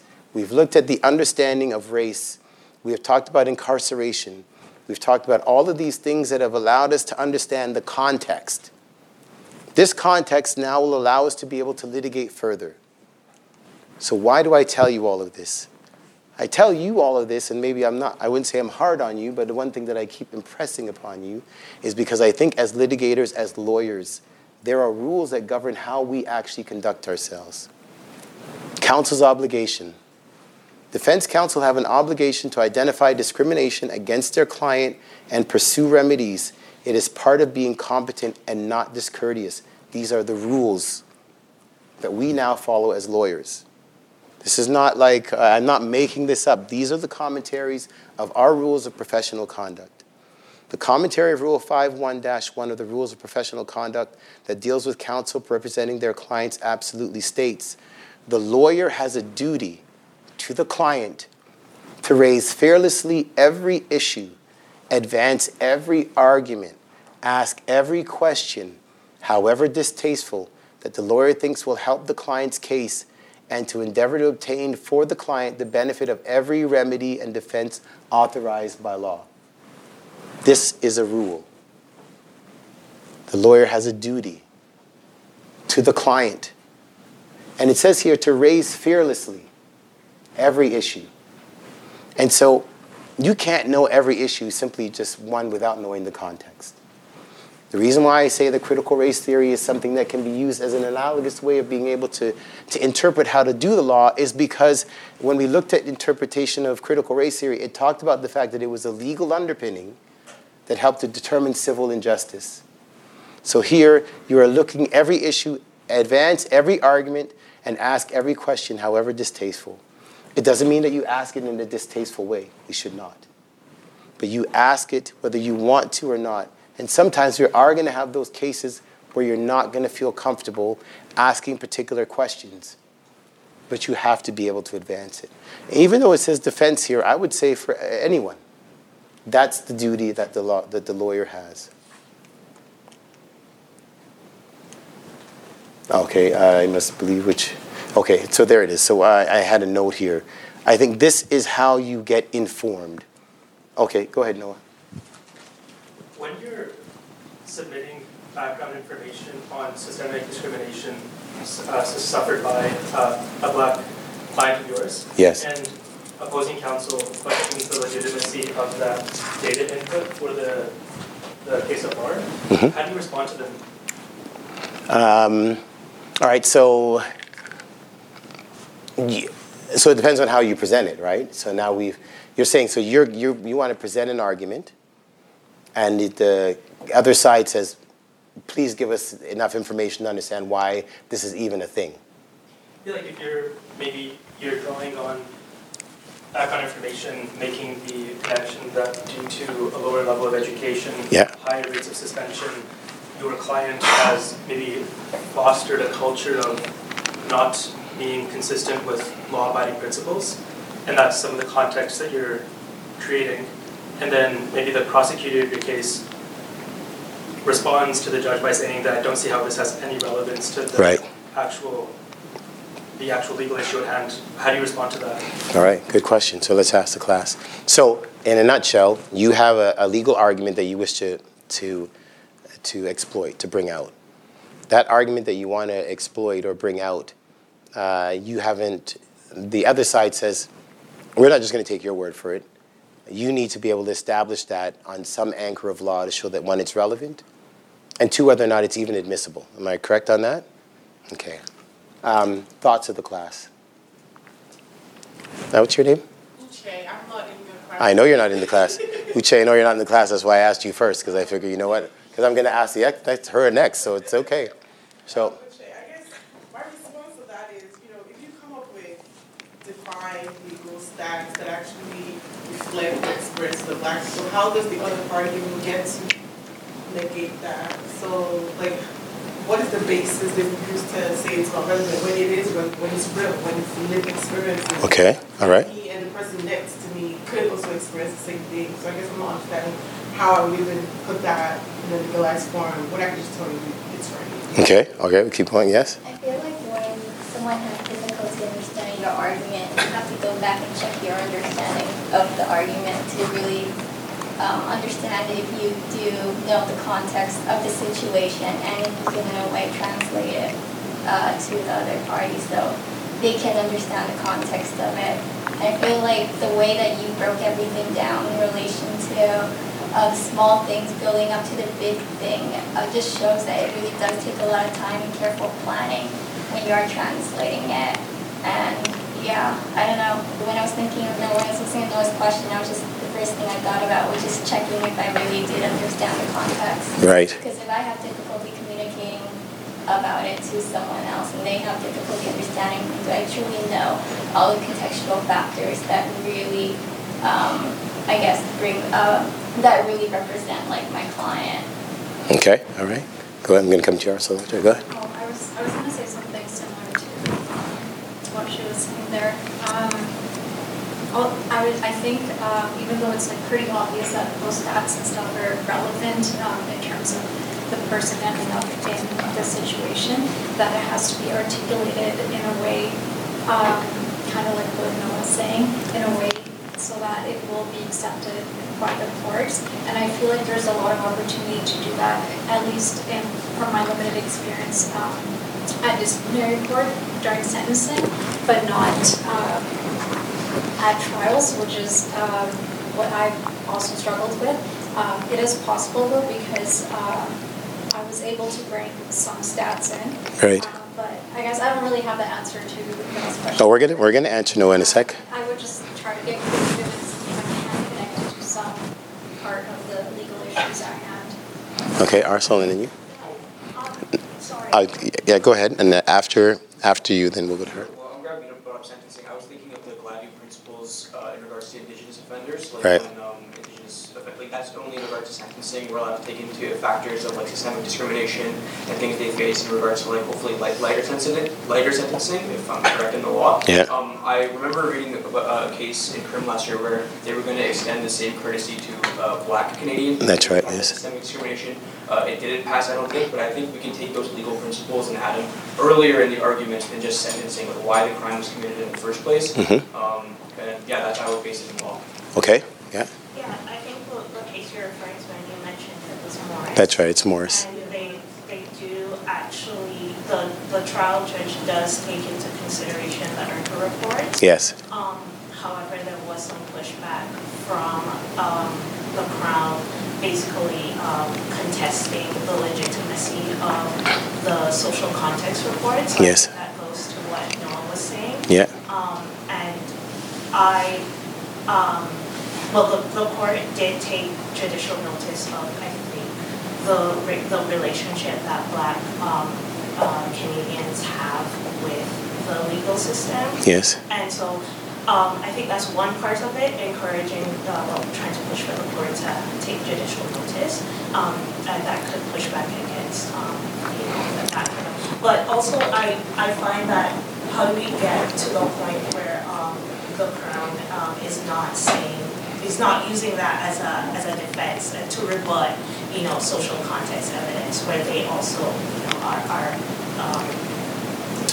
taking into consideration the realities of Black Canadians. I don't know the answer. So Noah's question. This question is a hard question. That's why, Noah's a very interesting person in this class. I always say he is. But he asks the question that not everyone wants to answer. And I will say this, Noah is a white male. It's very hard. But this question has to be asked. And one of the things that I say this, and the reason why I say that Noah is a white male is because sometimes I find that persons that are white don't want to ask this question. But you have to ask this question. Because the slide before it said, even if it's distasteful. And the reason why you have to ask it is because it's the only way that the conversation increases. 1, 2, as irritated as a racialized person might be hearing this question, you also have to be able to know how to answer the question, right? So this question is premised on law. Remember, we are lawyers. We didn't come here with signs that said, free whatever. That's not what we're doing. We're in the court. The court is going to expect that if you're going to have an answer, it better be admissible, it better be relevant, and it better be proven. If you can't do any of those things, it doesn't matter if I like it, I don't like it, if I agree with you, I disagree with you, it doesn't matter. His job, at least when asking that question, is to be able to ask it so that you can give an answer. If you can't give an answer, then it can't go in. And if it can't go in, then you can't let it in. I'm not just going to let it in because I want to let it in. Keeping in mind that he's right. When I say he's right, I'm saying that because I think sometimes, especially in the era that we are in, there are some non-racialized individuals who will feel, I can't even ask that. I'm saying you have to ask it. If you don't ask it, then you're not doing your job. And if you're not going to do your job, then you have to step out of the way and let somebody else do their job. Now, do I believe that there's an answer to this? There is. And that answer, Noah, comes in the case law. One, to answer the question directly, you can't just let this information in without an expert. So now we know when we're qualifying experts in trial advocacy, you know that expert has to be qualified in the area. That area has to be admissible. So now if you were going to bring this in for whatever it is you were going to talk about, and so now when you're talking about the case of Morris, Morris was one that would have brought this information in through an expert. So Scott Wortley would have testified at it, Bempo would have testified at it, in order to be able to establish that race not just matters, but why it has a context in here. So where we go now then is to the case law. So now that we have the context, and so you know your answer will be answered, your question will be answered, especially as we're going through. But one of the things that's important then is to understand the case law in this area and why it's important that we have to be able to establish ourselves as litigators willing to ask even the most distasteful questions. Parks. So Parks is where we start. Parks says that racism, and in particular anti-black racism, is a part of our community's psyche. A significant segment of our community holds overtly racist views. A much larger segment subconsciously operates on the basis of negative racial stereotypes. Furthermore, our institutions, including the criminal justice system, reflect and perpetuate those negative stereotypes. These elements combine to infect our society as a whole with the evil of racism. Blacks are among the primary victims of that evil. So, At some point, racism is then acknowledged. In Parks, in 1993, so Parks is a case about, is a jury, those of you who haven't taken criminal law, and I think you may have, especially if you had to do criminal, especially in your first year. So Parks is a case where there is a black accused.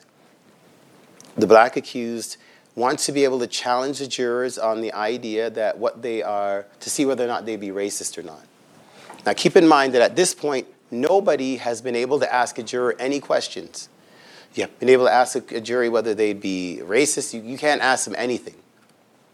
As a result of Parks, what's developed is a question. The question is, as His Honor will tell you, a juror must judge the evidence of the witnesses without bias, prejudice, or partiality. Would your ability to judge the evidence in this case without bias, prejudice, or partiality be affected by the fact that the person charged is black? I know the question by heart because I used to ask it all the time. What happens is that question comes as a result of Parks. In order for them to establish it in Parks, they had to call evidence that racism was what they called notorious. Once they felt that racism was notorious, Parks then gives this language. This language then begins a floodgate of case law starting in 93.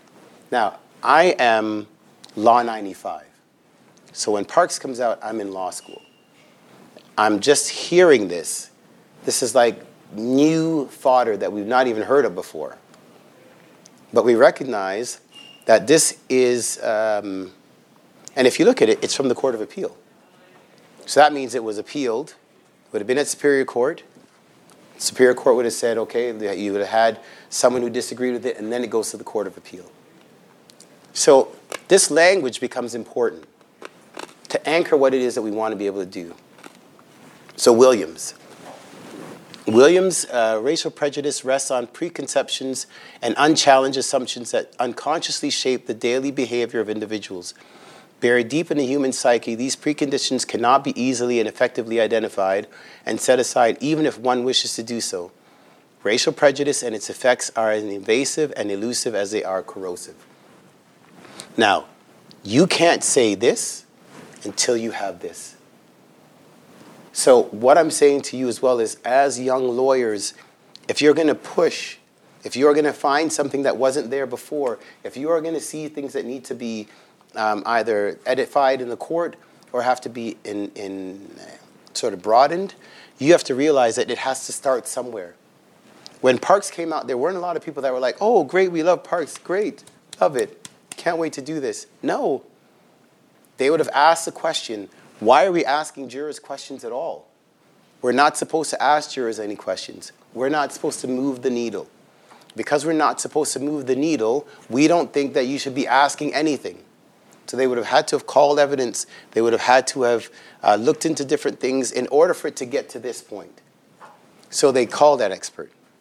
At the time, I believe it was Francis Henry. It may have been someone different, but Francis Henry at the time, whose daughter is actually a Crown attorney. She would have given evidence. Now, after they give this, then you have Williams in 1998. But again, everything in law is based on what was there before. Sometimes there's nothing there, or there's an inkling, and there's an intuition. You start back at Parks. So fine, now in 1998 you have this. Williams was one of the cases that was argued by Stephen Hinkson. That was my partner. So we were Hinkson, Satchik, McLeod. So these are now cases that are coming out when I'm now a lawyer. So now we're in this sort of area where we are now pushing the cases forward, where we're actually saying that race matters enough that we're actually litigating them in court. So after Williams, you'll see here in 2009, here's Dowse. Now, Dowse was argued by me. Now, when there was Parks, I felt that as much as they talked about subconsciously, there was no expert evidence that talked about subconscious racism. So remember I talked to you about the arrogance of lawyers, the arrogance that we felt that we could actually answer all queries. So we made up a question. As His Honor will tell you, Her Honor will tell you, a juror must judge the evidence without bias, prejudice, or partiality. Would your ability to judge the evidence in that case without bias, prejudice, or partiality be affected by the fact that the person charged is black? We just made that up. Like the judge just said, you know what, And the lawyers put something down, and that sounds good.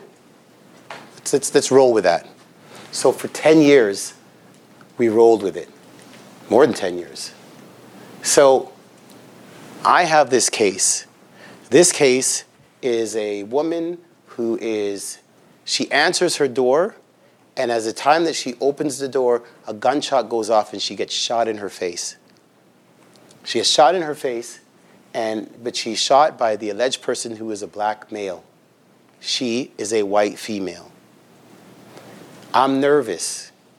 I feel like, you know what, this is going to be a hard one. Not only she's a mother, she's actually the mother of the person that lived in the house. So an older woman, she gets shot right in her face. Like it's through a glass encasement, and she comes to answer the door. As soon as he answers the door, boom, the gun goes off. So I want to look into parks, because the other thing is, remember, I'm new. Like I'm not that brand new anymore, but I'm new enough that, you know what? No one ever challenged us. It just stayed the same every time we asked this question. So I did find an expert in subconscious racism. His name was Lowry, and he was from Stanford University. I spoke to him on the phone, and I asked him the question that they ask in parks. And he said, that's a terrible question. I'm like, really? But we ask that question all the time. He's like, then it's a terrible question asked all the time.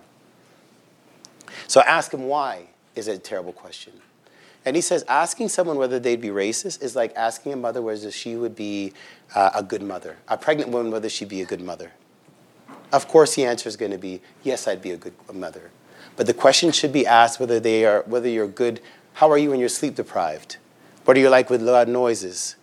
What is it like when you're doing this? So these series of questions, he said, needed to be asked. But because they weren't asked, and you know why they weren't asked? Because we made up the question.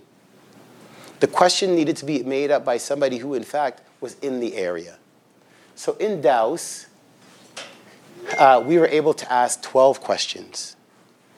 And the questions that we were able to ask would say, do you agree? I would not agree. I can't remember them all now because each one had 4 questions. And now we were able to say that this is important to help the trier of fact. And so as a result, this comes out where the concern on an application to challenge for cause is based on race. There are fundamental distinctions that inform the analysis. They relate to both the nature of the bias and their susceptibility or persistence to judicial cleansing.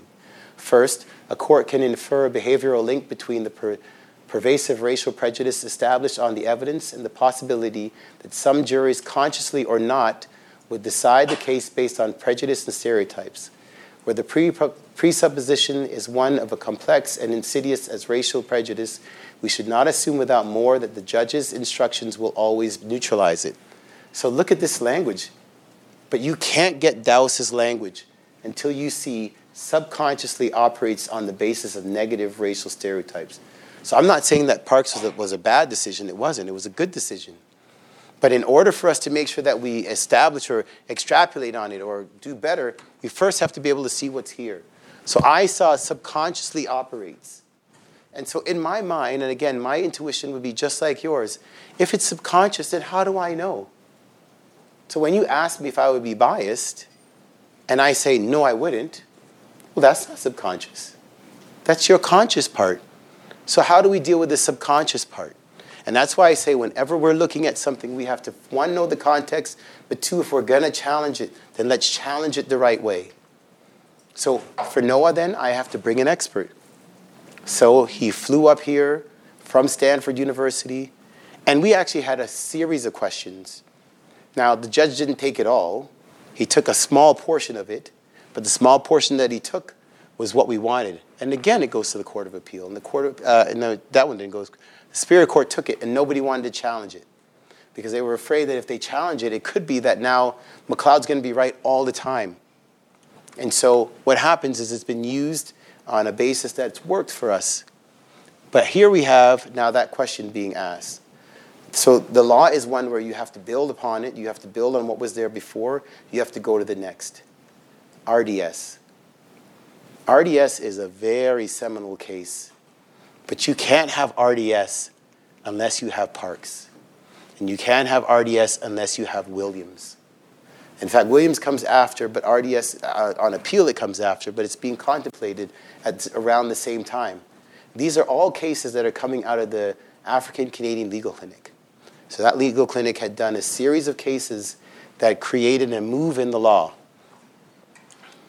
So RDS is a case by Judge Sparks, and I think I mentioned it once before. Judge Sparks is a black judge sitting in Nova Scotia.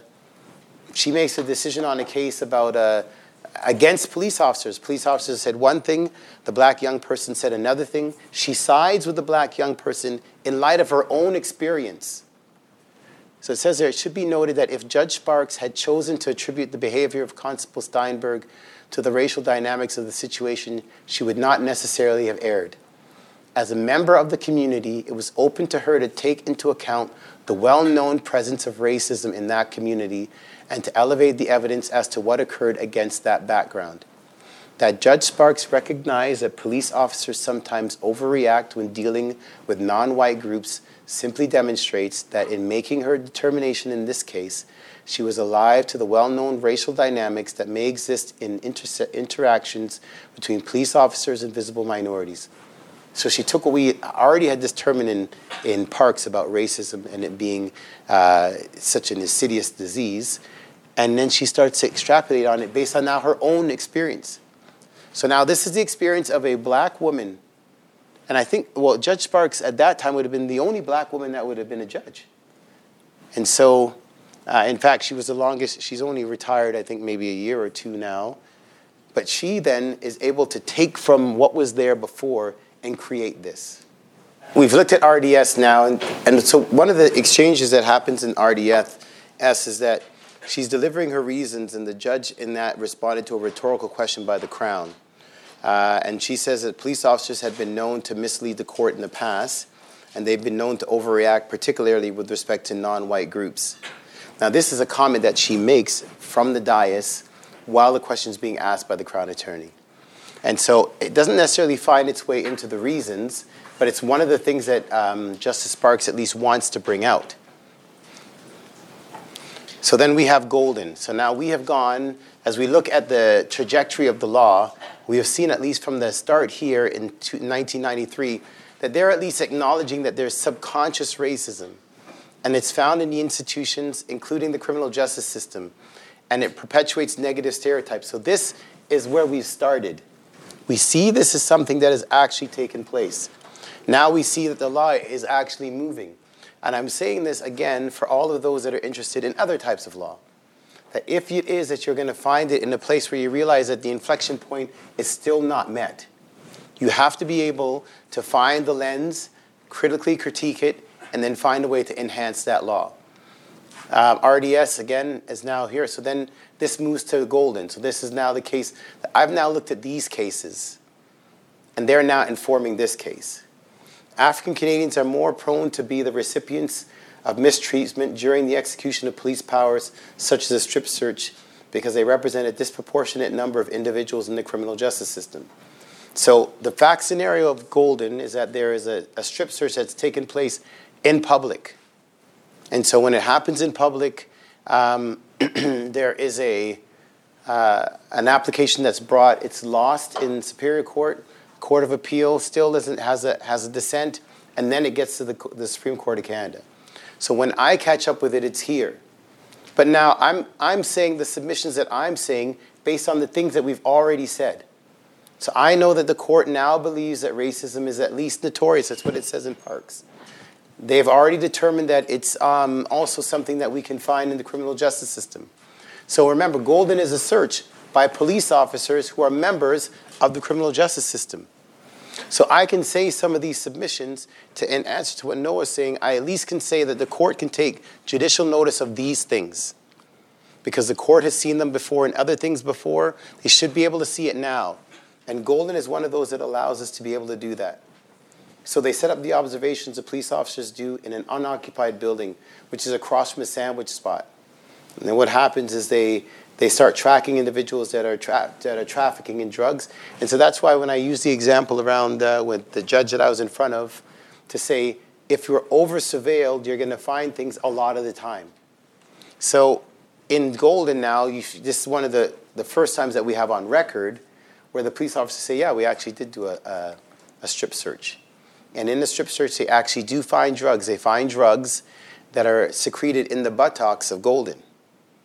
So this is always an interesting premise, especially when you're doing criminal law, where your parent is going to say, but they're guilty anyway. And so that's also one of the things that we have to be able to understand, especially as lawyers, which is that the persons that you're dealing with are not necessarily individuals that have clean hands on one side or the other. But this law was less about Golden and more about the regular community. And that's what you're litigating for. So when it is that you're going to be litigating something, it's important for you to know that it's not just about Golden. And this was Golden, I was a fellow that I knew him, but I didn't know him as Golden. So when he comes up to me years later to say, thanks for arguing his case, and I'm like, oh, I don't remember representing you because I never saw Golden. I only came in as the intervener for the clinic. So Golden was represented. So by the time you get to the Supreme Court of Canada, your client's not there. So when he's telling me he's Golden, I'm like, I don't know you as Golden. I know you as a different name. But I start to realize now that it's him. The reason why these things are important is because it was more than just Golden. Because now we had to determine whether or not there were words that we could say. I'd said before that there was some discussion around whether or not we could say black or should we say African Canadian. Now, I was very much of the opinion that we should say black because I felt that it was a stronger word, it would connote more, and I didn't want to soften it by saying African Canadian, which I felt was not bringing home exactly what we wanted to be able to establish. Now, I wanted to talk about the dignity of the body. And the only reason that I want to talk about the dignity of the body is from the first slides that we saw around context. That body would have been one that was sold on a slave ship. Would have been one, and that, there is a belief that where the vestiges of slavery can be found in those individuals who were enslaved.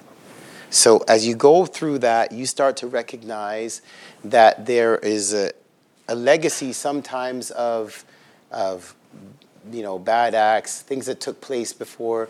They've all impacted on how black people may very well conduct themselves. Because it's only psychiatry, it's psychology, like it filters down. If there's hurt, hurt goes to hurt, goes to hurt, goes to hurt, goes to hurt. There's an idea that it can at least find remnants, residual remnants of that within individuals throughout that line. If that is the case, then it may also be the case in reverse, where if you are the son of a slave owner, and then you're the son of this, and you're the daughter of that, and you're the daughter of that, there is a possibility that you could also find yourself with the same mentalities of those who were slave owners before. It doesn't necessarily mean that you are. It doesn't mean anything but the fact that it's something that can happen. And if it is that we don't recognize it, then it becomes a problem. If it is that when we're looking at the numbers and we see that in socially depressed areas, you have individuals who are 47% of them who are not even finishing high school, then it's no wonder then that the kids of those persons are not even passing the reading or the EQAO scores. It's because there is some vestige that will find its way into the person of somebody else.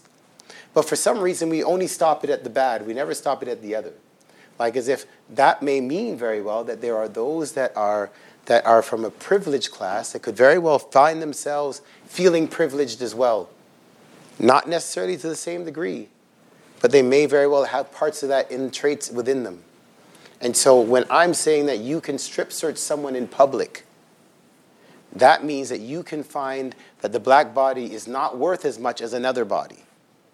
And so we were able to put that into our submissions, and actually they put it into the judgment.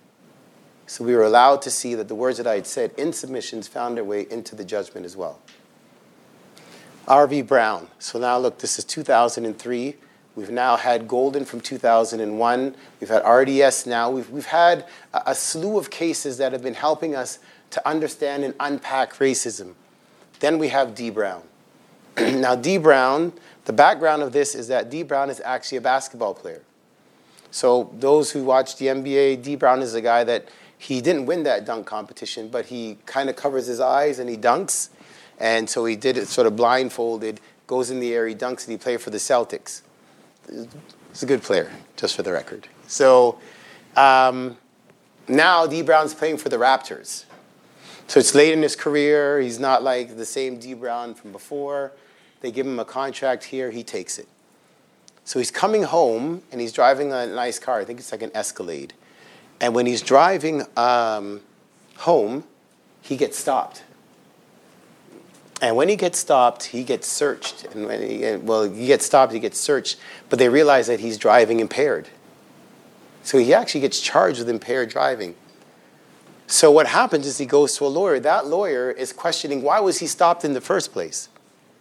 It didn't appear that there was anything wrong with the manner in which he was driving, things of that sort. So then it says here, judges must be careful not to be quickly dismissive of racial profiling arguments because racial profiling can be a subconscious factor. Now remember, we now realize that subconscious has been used some years ago, and they're using it here now, impacting on the exercise of a discretionary power in a multicultural society. So let's stop there for a moment.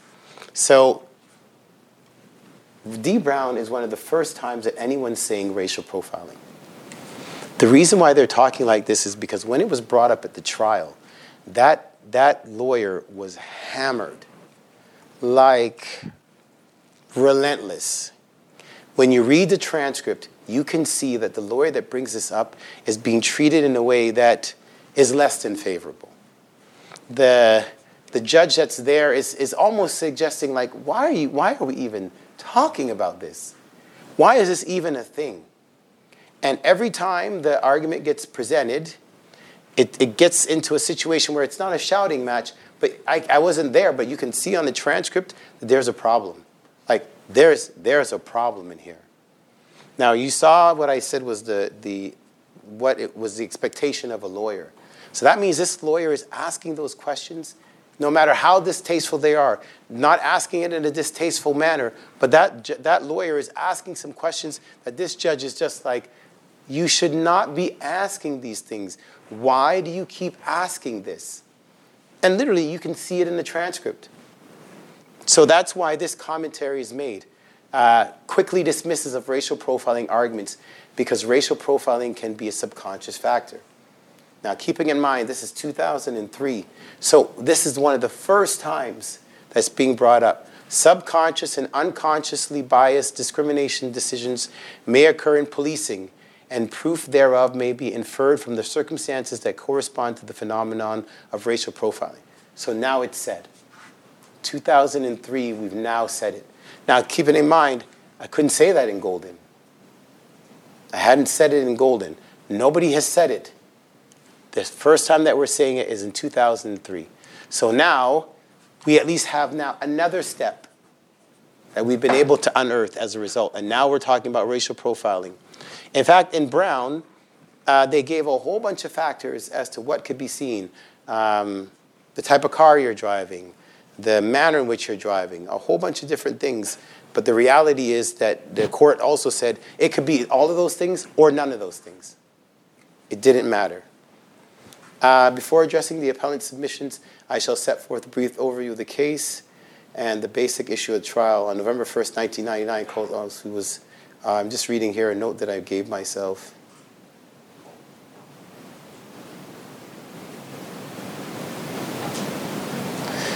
So they're on the Don Valley Parkway in Toronto in a marked police Jeep.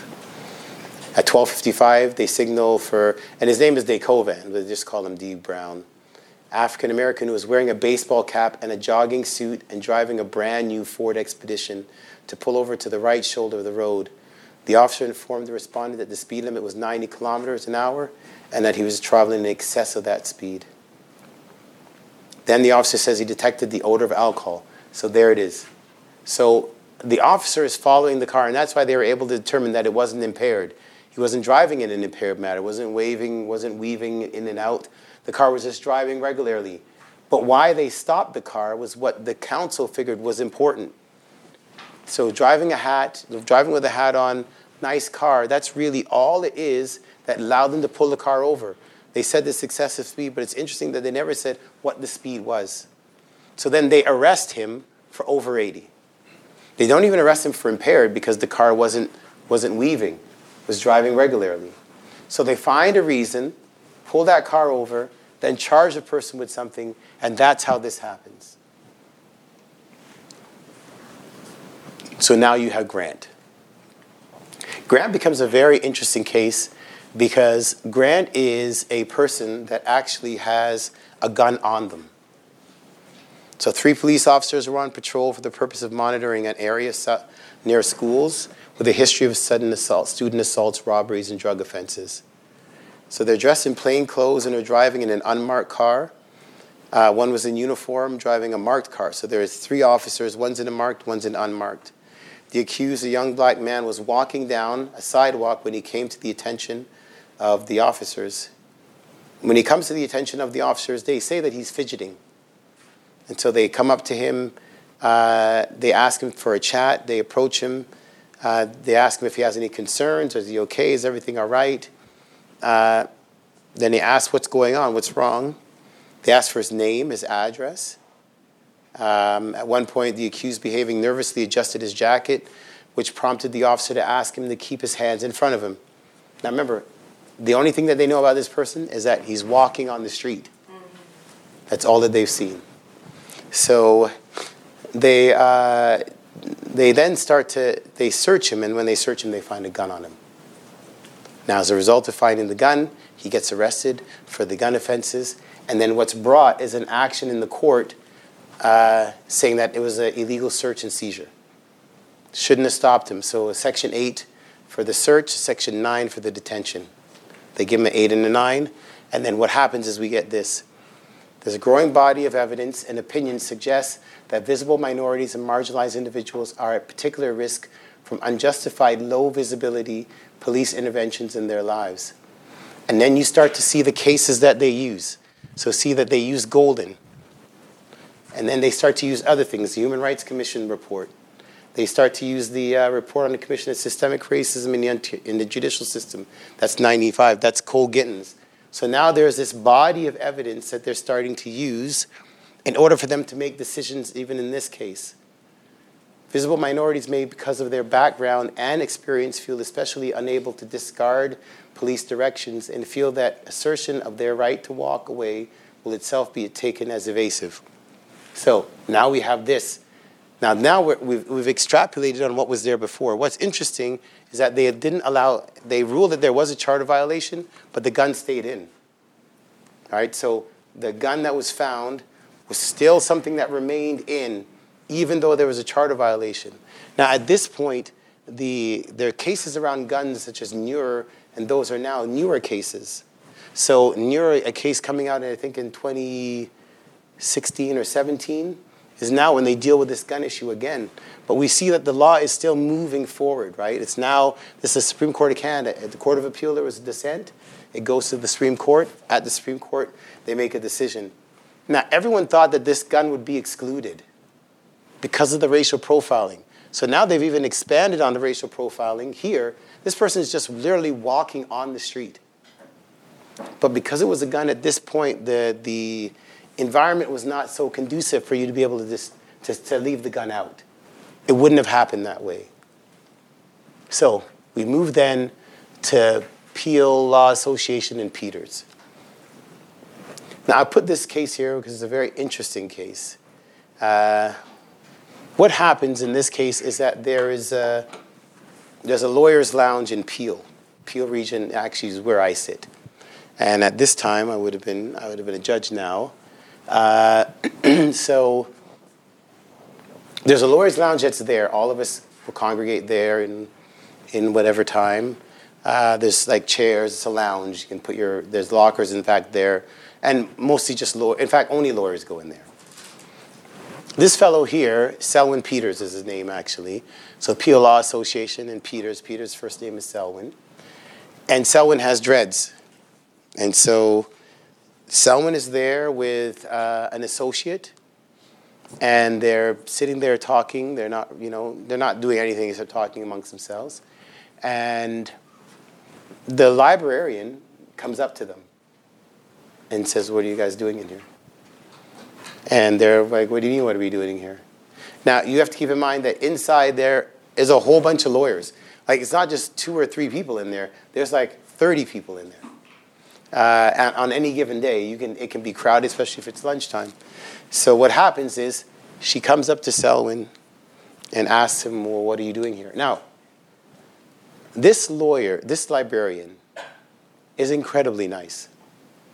Never had a problem with her before. Never. I know exactly who it was that came up to him. I've known her for years. She was always very helpful. But this is the person that she didn't know. So when she came up to him, she's asking, why are you here? Eventually, she kicks him out. Now, Selwyn, I don't think, tells her that he's a lawyer. I can't remember the fact scenario of that part, but I may have had it written here. Well, I say, the appellant, who were black lawyers, approached in a lawyer's lounge, operated by the respondent, Peel Law Association, by the respondent, who aggressively asked them to produce identification to show that they were lawyers. She did not ask to see the identification of anyone else in the lounge, and falsely stated,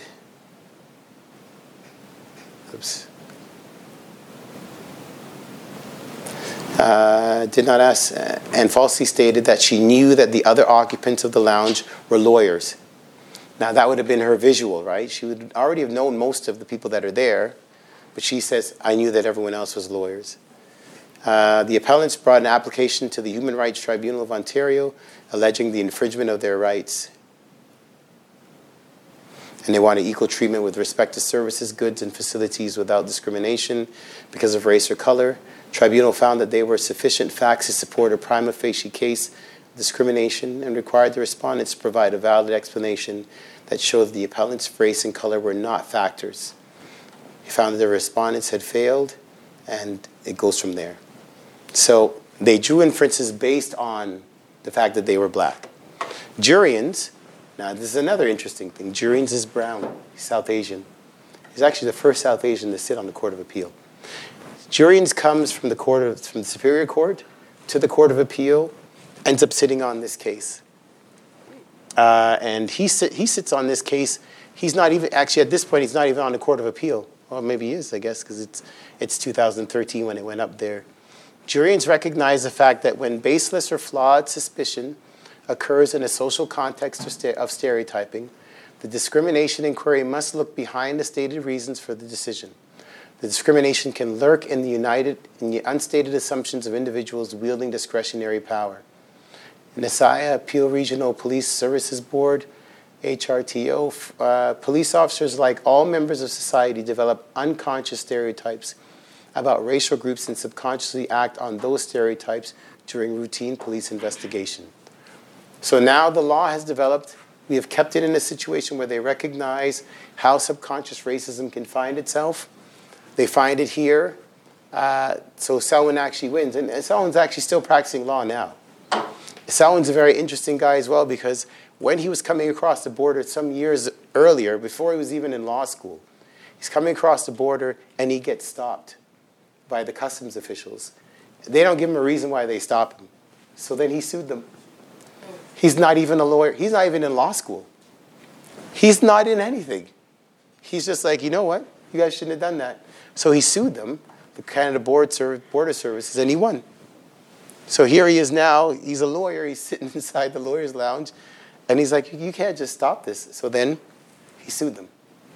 And again, he's now able to rely on the law that we've seen before.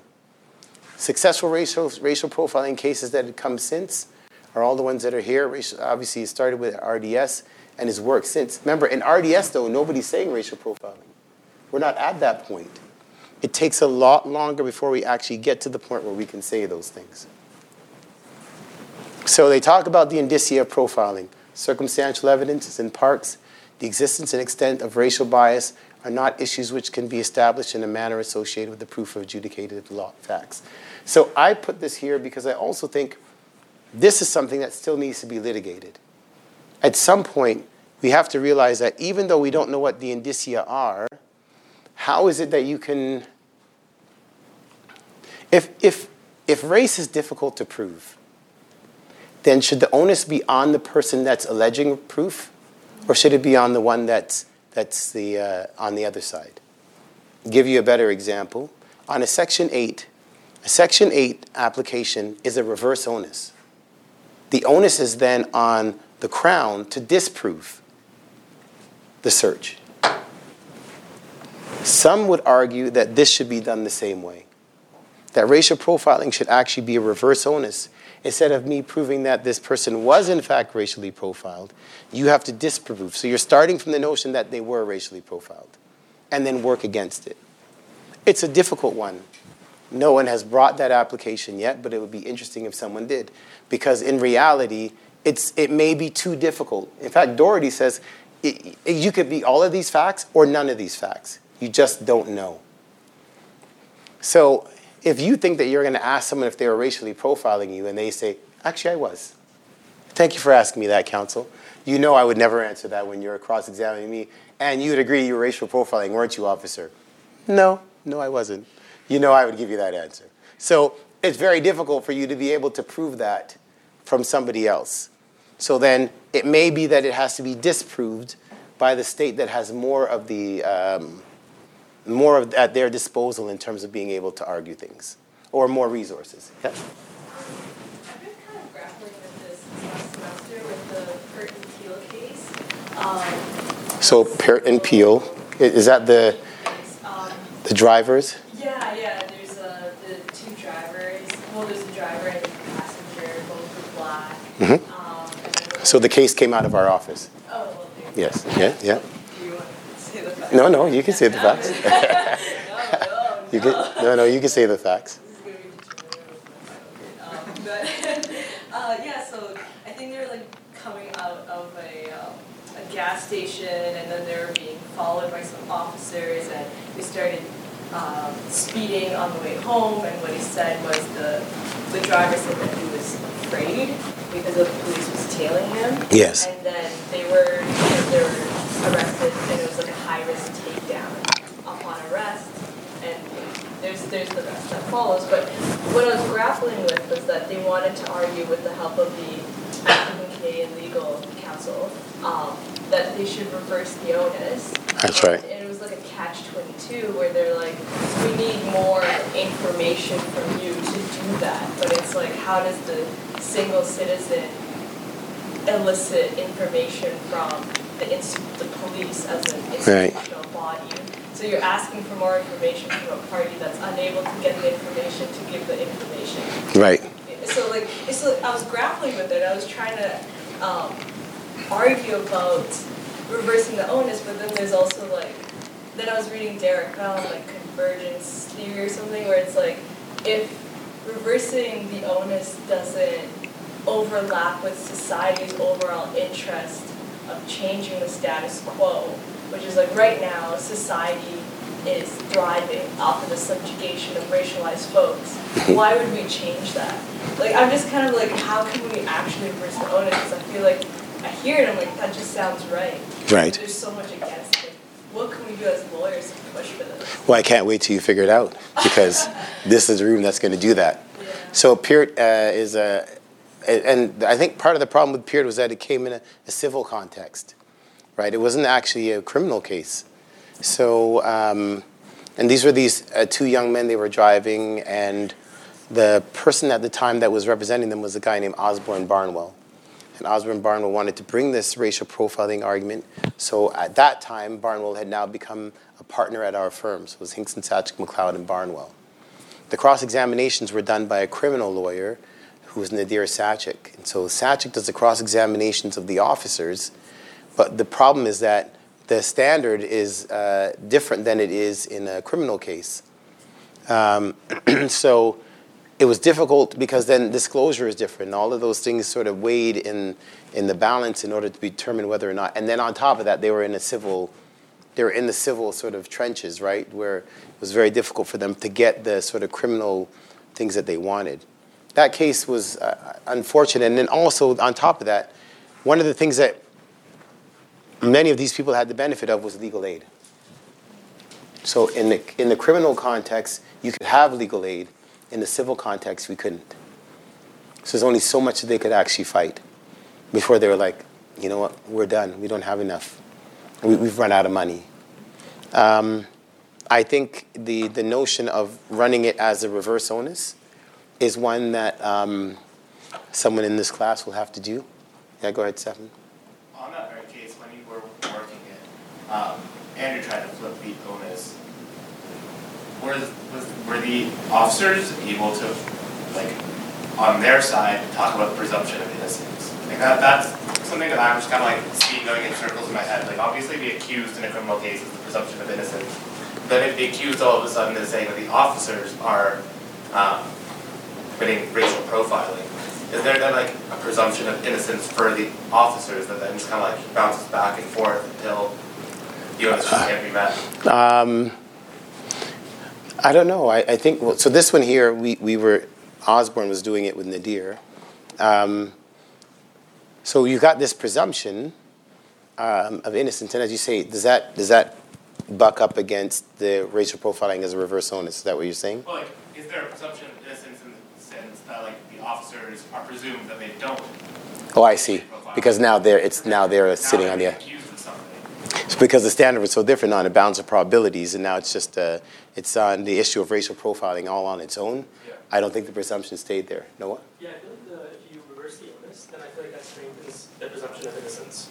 So it's a factor that, that strengthens the presumption of innocence because the police officer has to establish evidence for why they were not Right. acting a certain way. So I don't see it ideologically contradict itself. It strengthens it, I think, in principle. It will if you do it that way, but it helps if it's in a criminal context as opposed to civil. So I agree with you, AJ. I was just going to say, obviously, I remember reading the third case from evidence last semester, and from what I remember, the Ontario Court of Appeal, one of their reasons for not putting in the reverse onus was that, we just don't have enough, data to support the fact that police officers can be racist and will commit racial profiling. And I wonder now if a similar situation arose, now that there is this entire body of law that you've gone through about racial profiling, and the courts have taken judicial notice of it, whether the court would be inclined to look at it. And so I think they might, right? It may very well be that they're able to do that. If they're able to see now that there is but I think it takes then now to put it in context. Why is it that a Section 8 violation is a reverse onus? Right. Once you sort of hammer down on that principle, then now every principle after that you can either mirror it as you're going along with racial profiling, right? So a search is someone's sacred home. It's their person. So the court says if that's the case, and it's so intimate to the person, it has to be reverse onus because of the challenges that come if we don't do that. Racial profiling could very well be the same way. But to this point, no one has found it, and I think maybe you guys will. Convergence of personal attributes or stereotypes, where an individual's personal characteristics such as their race, age, religion, appearance converge with prevalent stereotypes, the potential of the police engaging in discrimination increases. It's important in this situation for the judge to examine closely the reasons for the police misconduct. So R.B. Smith, Wilson held that the accused was subject to pretext highway traffic act stop that was racially motivated. Do you remember what year Peart came out? It was the early 2000s. Right. So, and I'm saying that because I was a defense lawyer at the time. So if you look here, the pretext highway traffic act stop, that was almost the guise that they used for Peart. There was at one point a suggestion that what we should be doing as criminal lawyers is getting the, if we're in criminal court and a judge says that there's a Section 8 violation, we should be able to take that Section 8 violation to a civil context, and all we should be able to argue now is the facts with respect to quantum, because it's res judicata. We would argue then that a judgment has already been made on the Section 8. If the Section 8's already been made and the court's already found, then why would we relitigate that part? Let's just go to quantum. I wish we had argued that, but I never got a chance to. But I still think it's a good one to argue. But here, in Smith now, we are talking about the pretext highway traffic act stops. If we had known this back at with Peart, we may very well have had a different outcome. But we didn't. We weren't at this point. The law still had not gotten there yet. Con. The Ontario Court of Appeal has held that where the circumstances relating to a stop correspond to the phenomenon of racial profiling provide a basis for the court to infer that the police officer is lying about why he or she singled out the accused person for attention, the record is that then capable of supporting a finding that the stop was based on racial profiling. So if I go back here, it's 2009. So 2003.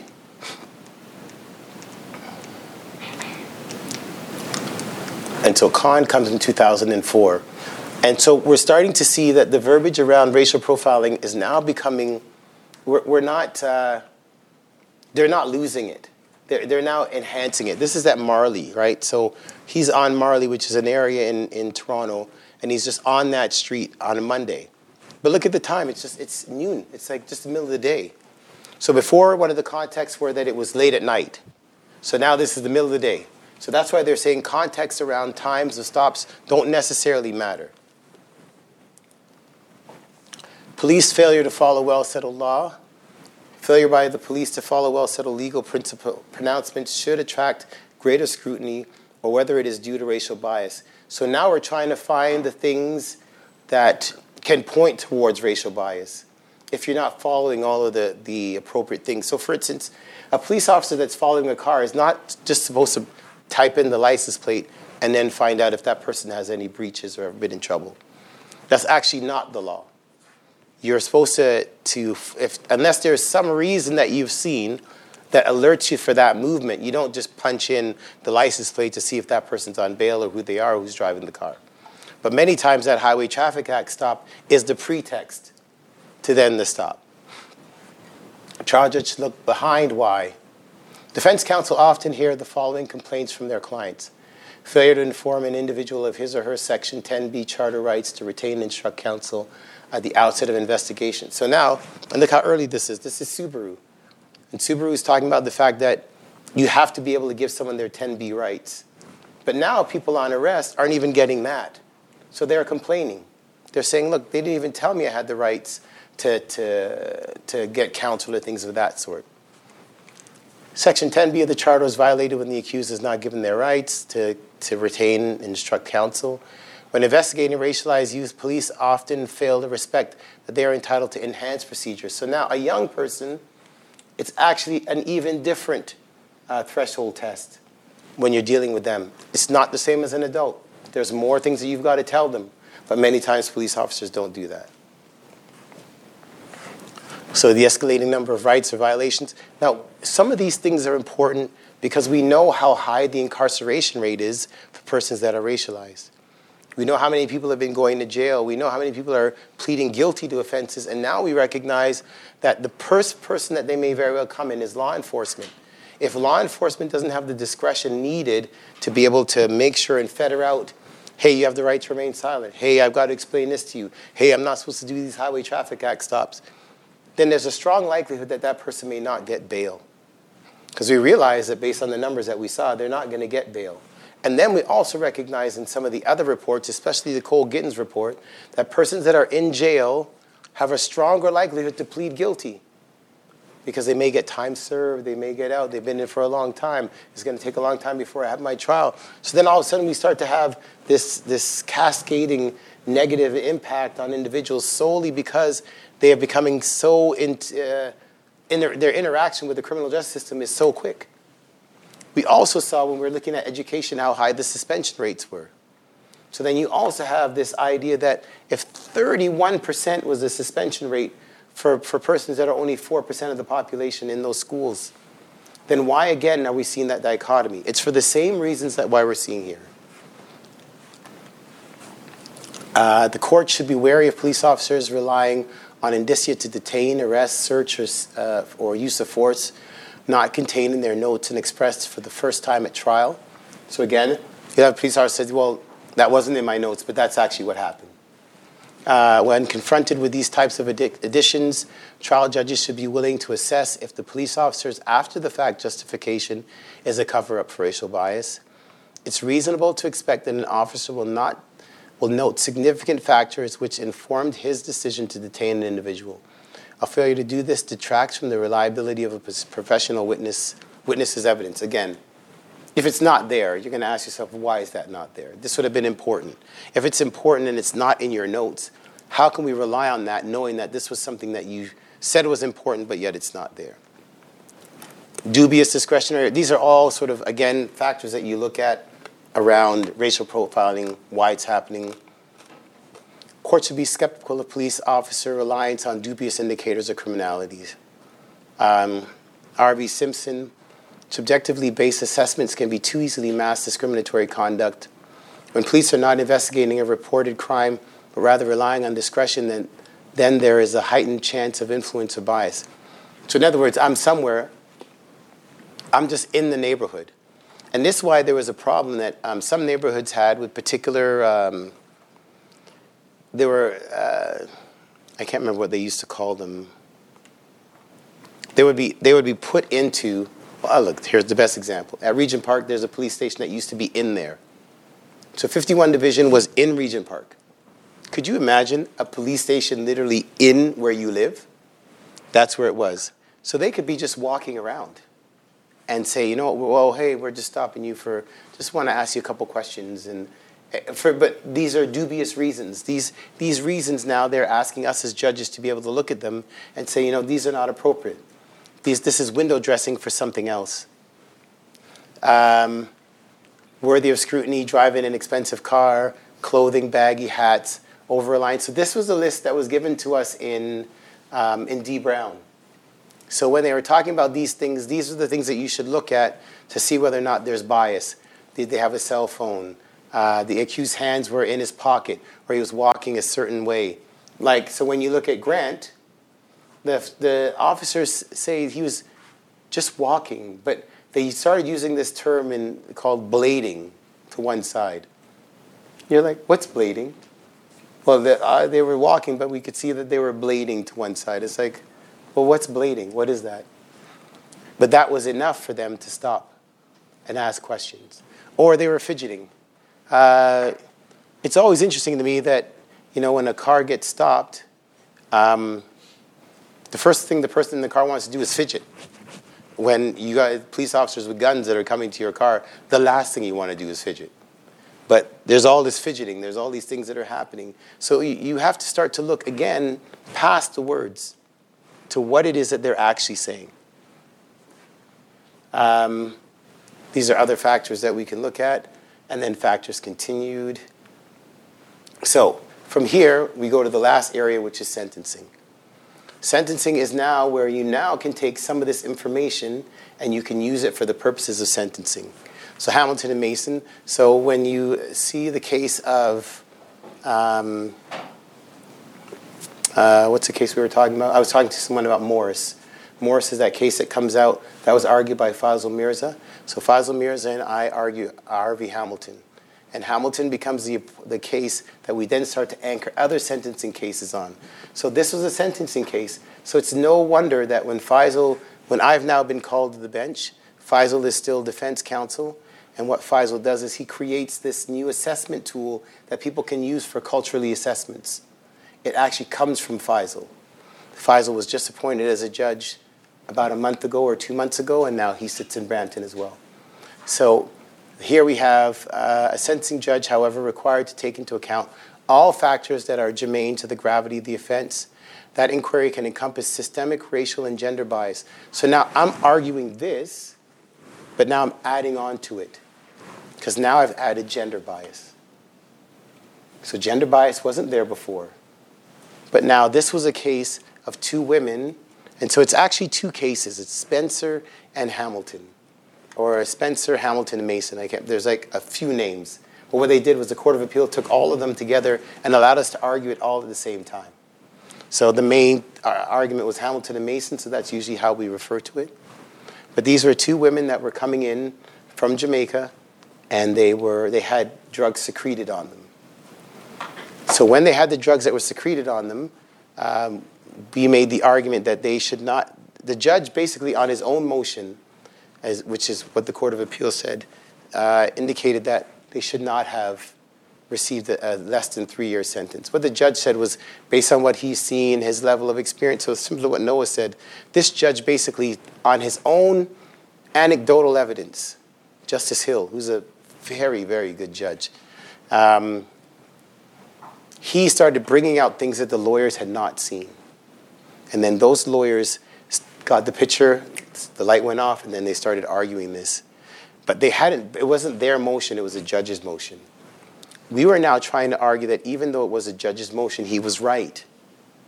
We ultimately were not successful because the court said, even though we agree with what you're saying, Justice Hill should never have brought the argument on his own. A judge is not able to do that. So we then brought our argument, though, talking about gender bias. Those factors include any explanation for the offender's commission of the crime in racial and gender bias suffered by the offender, helps explain why the offender committed the crime. So now let's take it out of this for a moment and look at the case for prostitution. In prostitution, it used to be that when there was a prostitution case, they used to call them the John. The John would get arrested for prostitution, and the prostitute would get arrested for soliciting and prostitution. Both would be arrested at the same time. Then what happened is there was an argument that was brought that said you shouldn't arrest the woman or the prostitute. The reason why you shouldn't arrest them is because of this background, that these are persons that are in this system for a variety of reasons. And the reasons why they're here should not be compounded by the fact that they're doing this. They're doing this not because they want to. They're doing this because they have to. And so Himmel, who was a judge, a woman, whose husband is also a judge, Himmel makes a decision that, you know what? We're not going to make it a crime anymore to be a prostitute. So now, if you are actually in a case and there is the man and the woman is a prostitute, they will arrest the man and let the prostitute go. Because when you look at the background, you would basically be harming that person again. Now that comes after Hamilton and Mason. But Hamilton and Mason uses the same argument, which is what Hill was saying, is that these persons that are doing this, these quote-unquote mules, are persons that are of low economic stature. They are persons that are not able to sustain themselves, and they're getting, $200 or $300 to maybe bring up thousands of dollars worth of cocaine, but they're actually doing this because they have to. So when we sometimes look at, again, critical race theory, keep the understanding that the way that you unpack something, the way that you look at things in whatever genre of law you intend to go into, is that the context must be important. So it was very interesting when we brought this argument, but it was one that I think the court would have accepted had it not been for the fact that Hill was the one that brought the decision forward. So these are simply what's identified in 718 of the Criminal Code, the things that you look at. Sentencing principles are there. All they stay the same. Now you see E.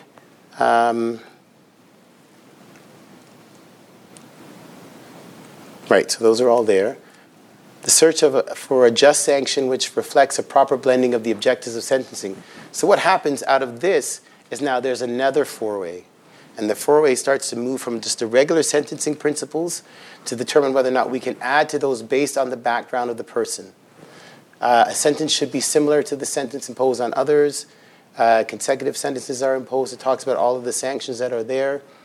African Canadians continue to struggle with having the judiciary consider systemic and background discrimination factors as a fundamental principle of sentencing. In IPLA, the Supreme Court recognized that in order for a sentencing judge to determine a proportionate sentence, it is essential that they consider all relevant contextual factors, and in particular, whether systemic discrimination contributed to the offender's conduct. Just sanctions are those that do not operate in a discriminatory manner. We start looking at those. Now, I think I put this for a reason. I want to know your thoughts. Hence why I said your thoughts at the front.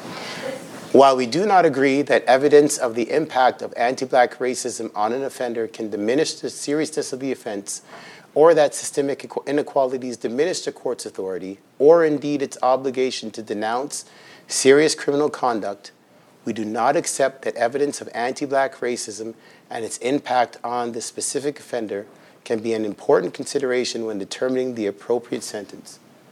So I'm going to ask you, what do you think about this? Now you're unpacking it. I'm going to go to my newly found Cree friend, Noah. and ask him as well what he thinks. But I'm going to say, when you look at this now through the lens of all the things that we've said before, what stands out to you?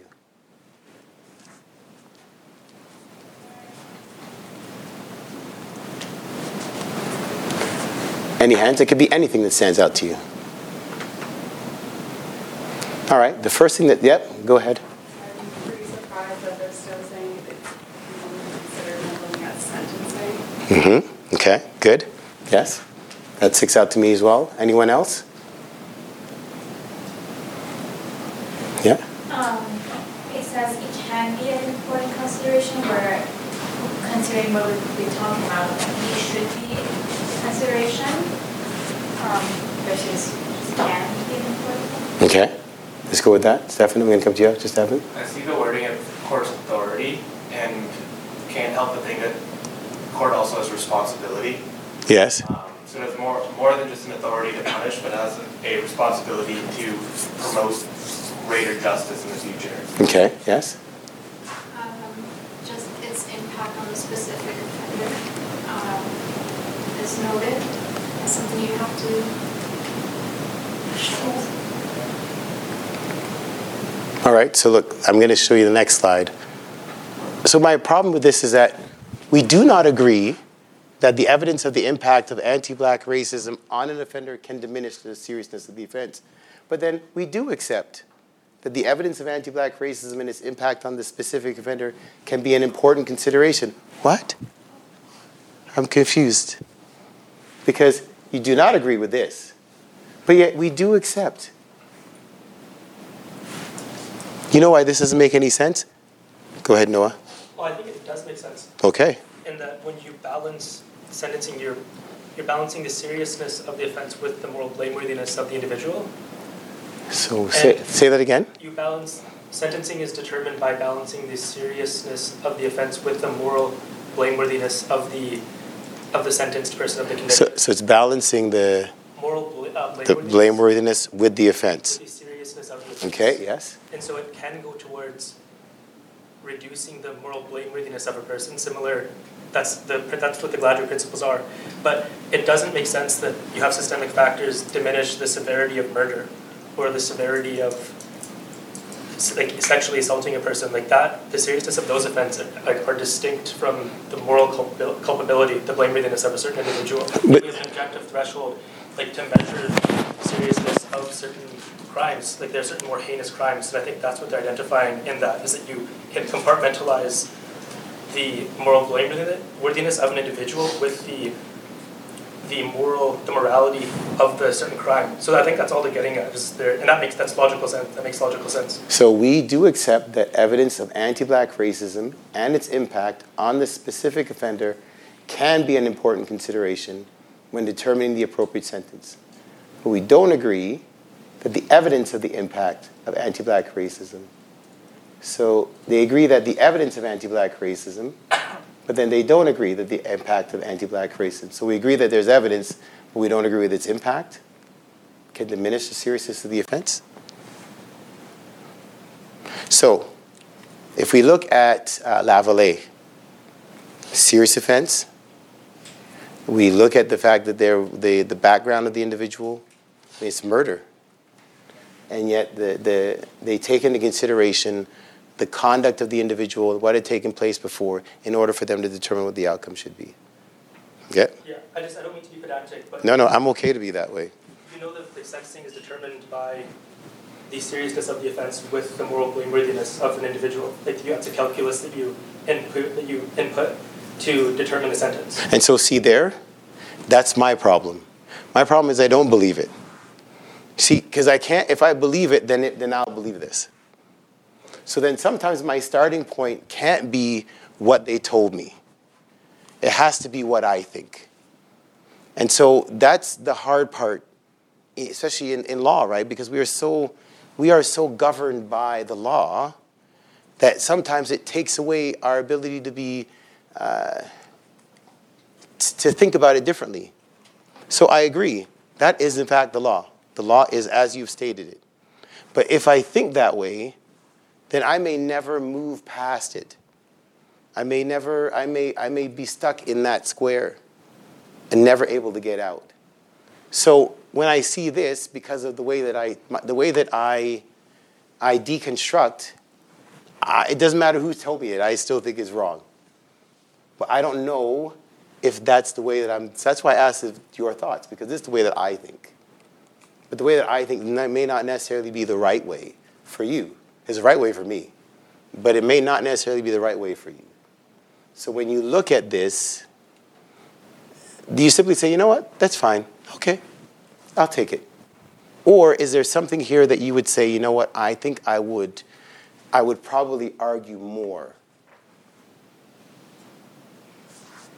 Yeah, go ahead, AJ. I mean, the argument I would make with respect to what Noah said is that, like, moral blameworthiness also comes in at the point where we're determining guilt or innocence. Like you just said with Lavallee, that was the case of self-defense. The reason why there is a defense of self-defense is because if someone's defending themselves from violence, then they're not morally blameworthy for responding with equal force. Or like the defense of duress. If you're starving in the woods and you break into someone's cabin in order to survive, then you're not going to be committing a crime.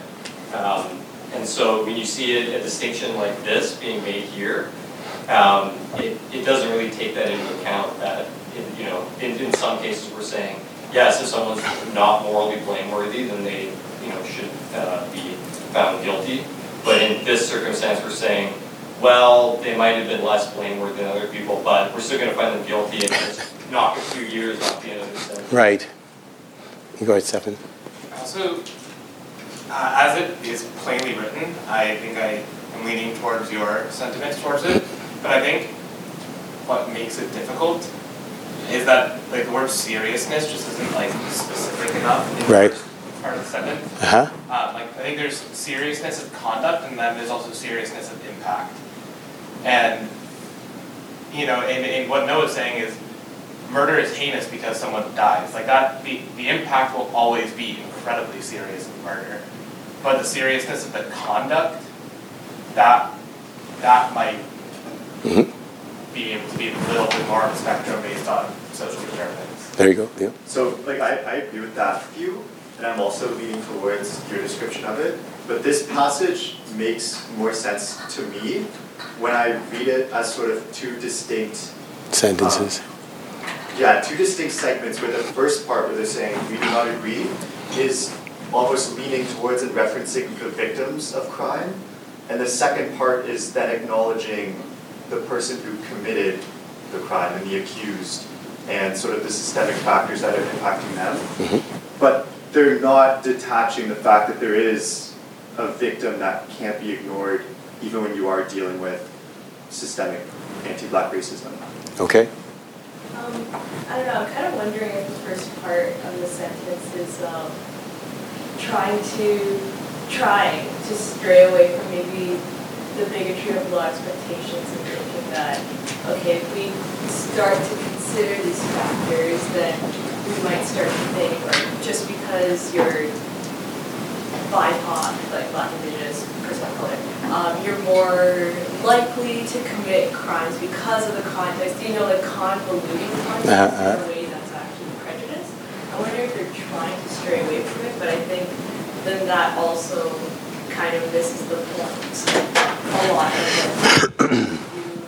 with context, and I think what you brought up with Lavallee, I think about, my mind doesn't even go to like murder or this or that, like my mind is going to drugs, like think of the hood, like drugs are like, that's the game you're playing. I'm thinking of like, my classmates like went to prison on like Toronto's largest single day drug bust, and it's because like, but I know this person, they're a nice person, and it's like, what about the context of like, this economy is the only mode of survival? And then I think about the seriousness of the offense and thinking, well, this economy, like, they all know what Toronto housing is like, right? So, it's just like, it's crazy, the economy's nuts. And it's like, I think they're missing. So I think, we're coming to the end of the class, so the key here is to be able to really look past the words.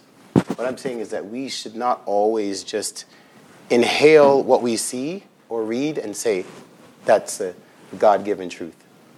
that now that we have context, we should be able to critically analyze in order for us to either move things forward or say to ourselves, you know what, it's fine, I understand. Either way, we should not be sitting as stagnant as we did before this class started. Now we should be able to look at things this way. All right, also. My question is, are you like, if you would conduct this analysis not using these words, would you take into account like anti-black racism on an offender in the offense stage, like in the determining the mens rea, the actus reus, as well as like the moral labeling at that first stage? So it would depend on what the case was. If it's a charter application and the evidence is that the accused came out of their vehicle, saw the police officer, and started to run, then I may be able to use a different lens. If they said, hey, this person ran, why did they run? They could have run for absolutely no reason. You know, I used to say that there was a point in my life where if I was driving my car and a police officer put their lights on behind me, I wouldn't stop until I got to a place where it was well lit. So I would literally keep driving. I would not stop.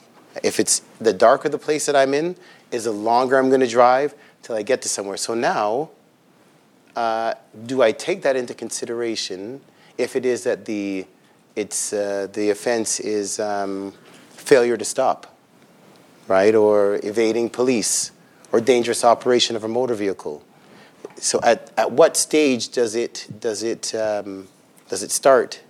So it depends on what the allegations are. It depends. I don't think you do it as of right, but I think you can start to look at things from a different vantage point and say to yourself, you know what?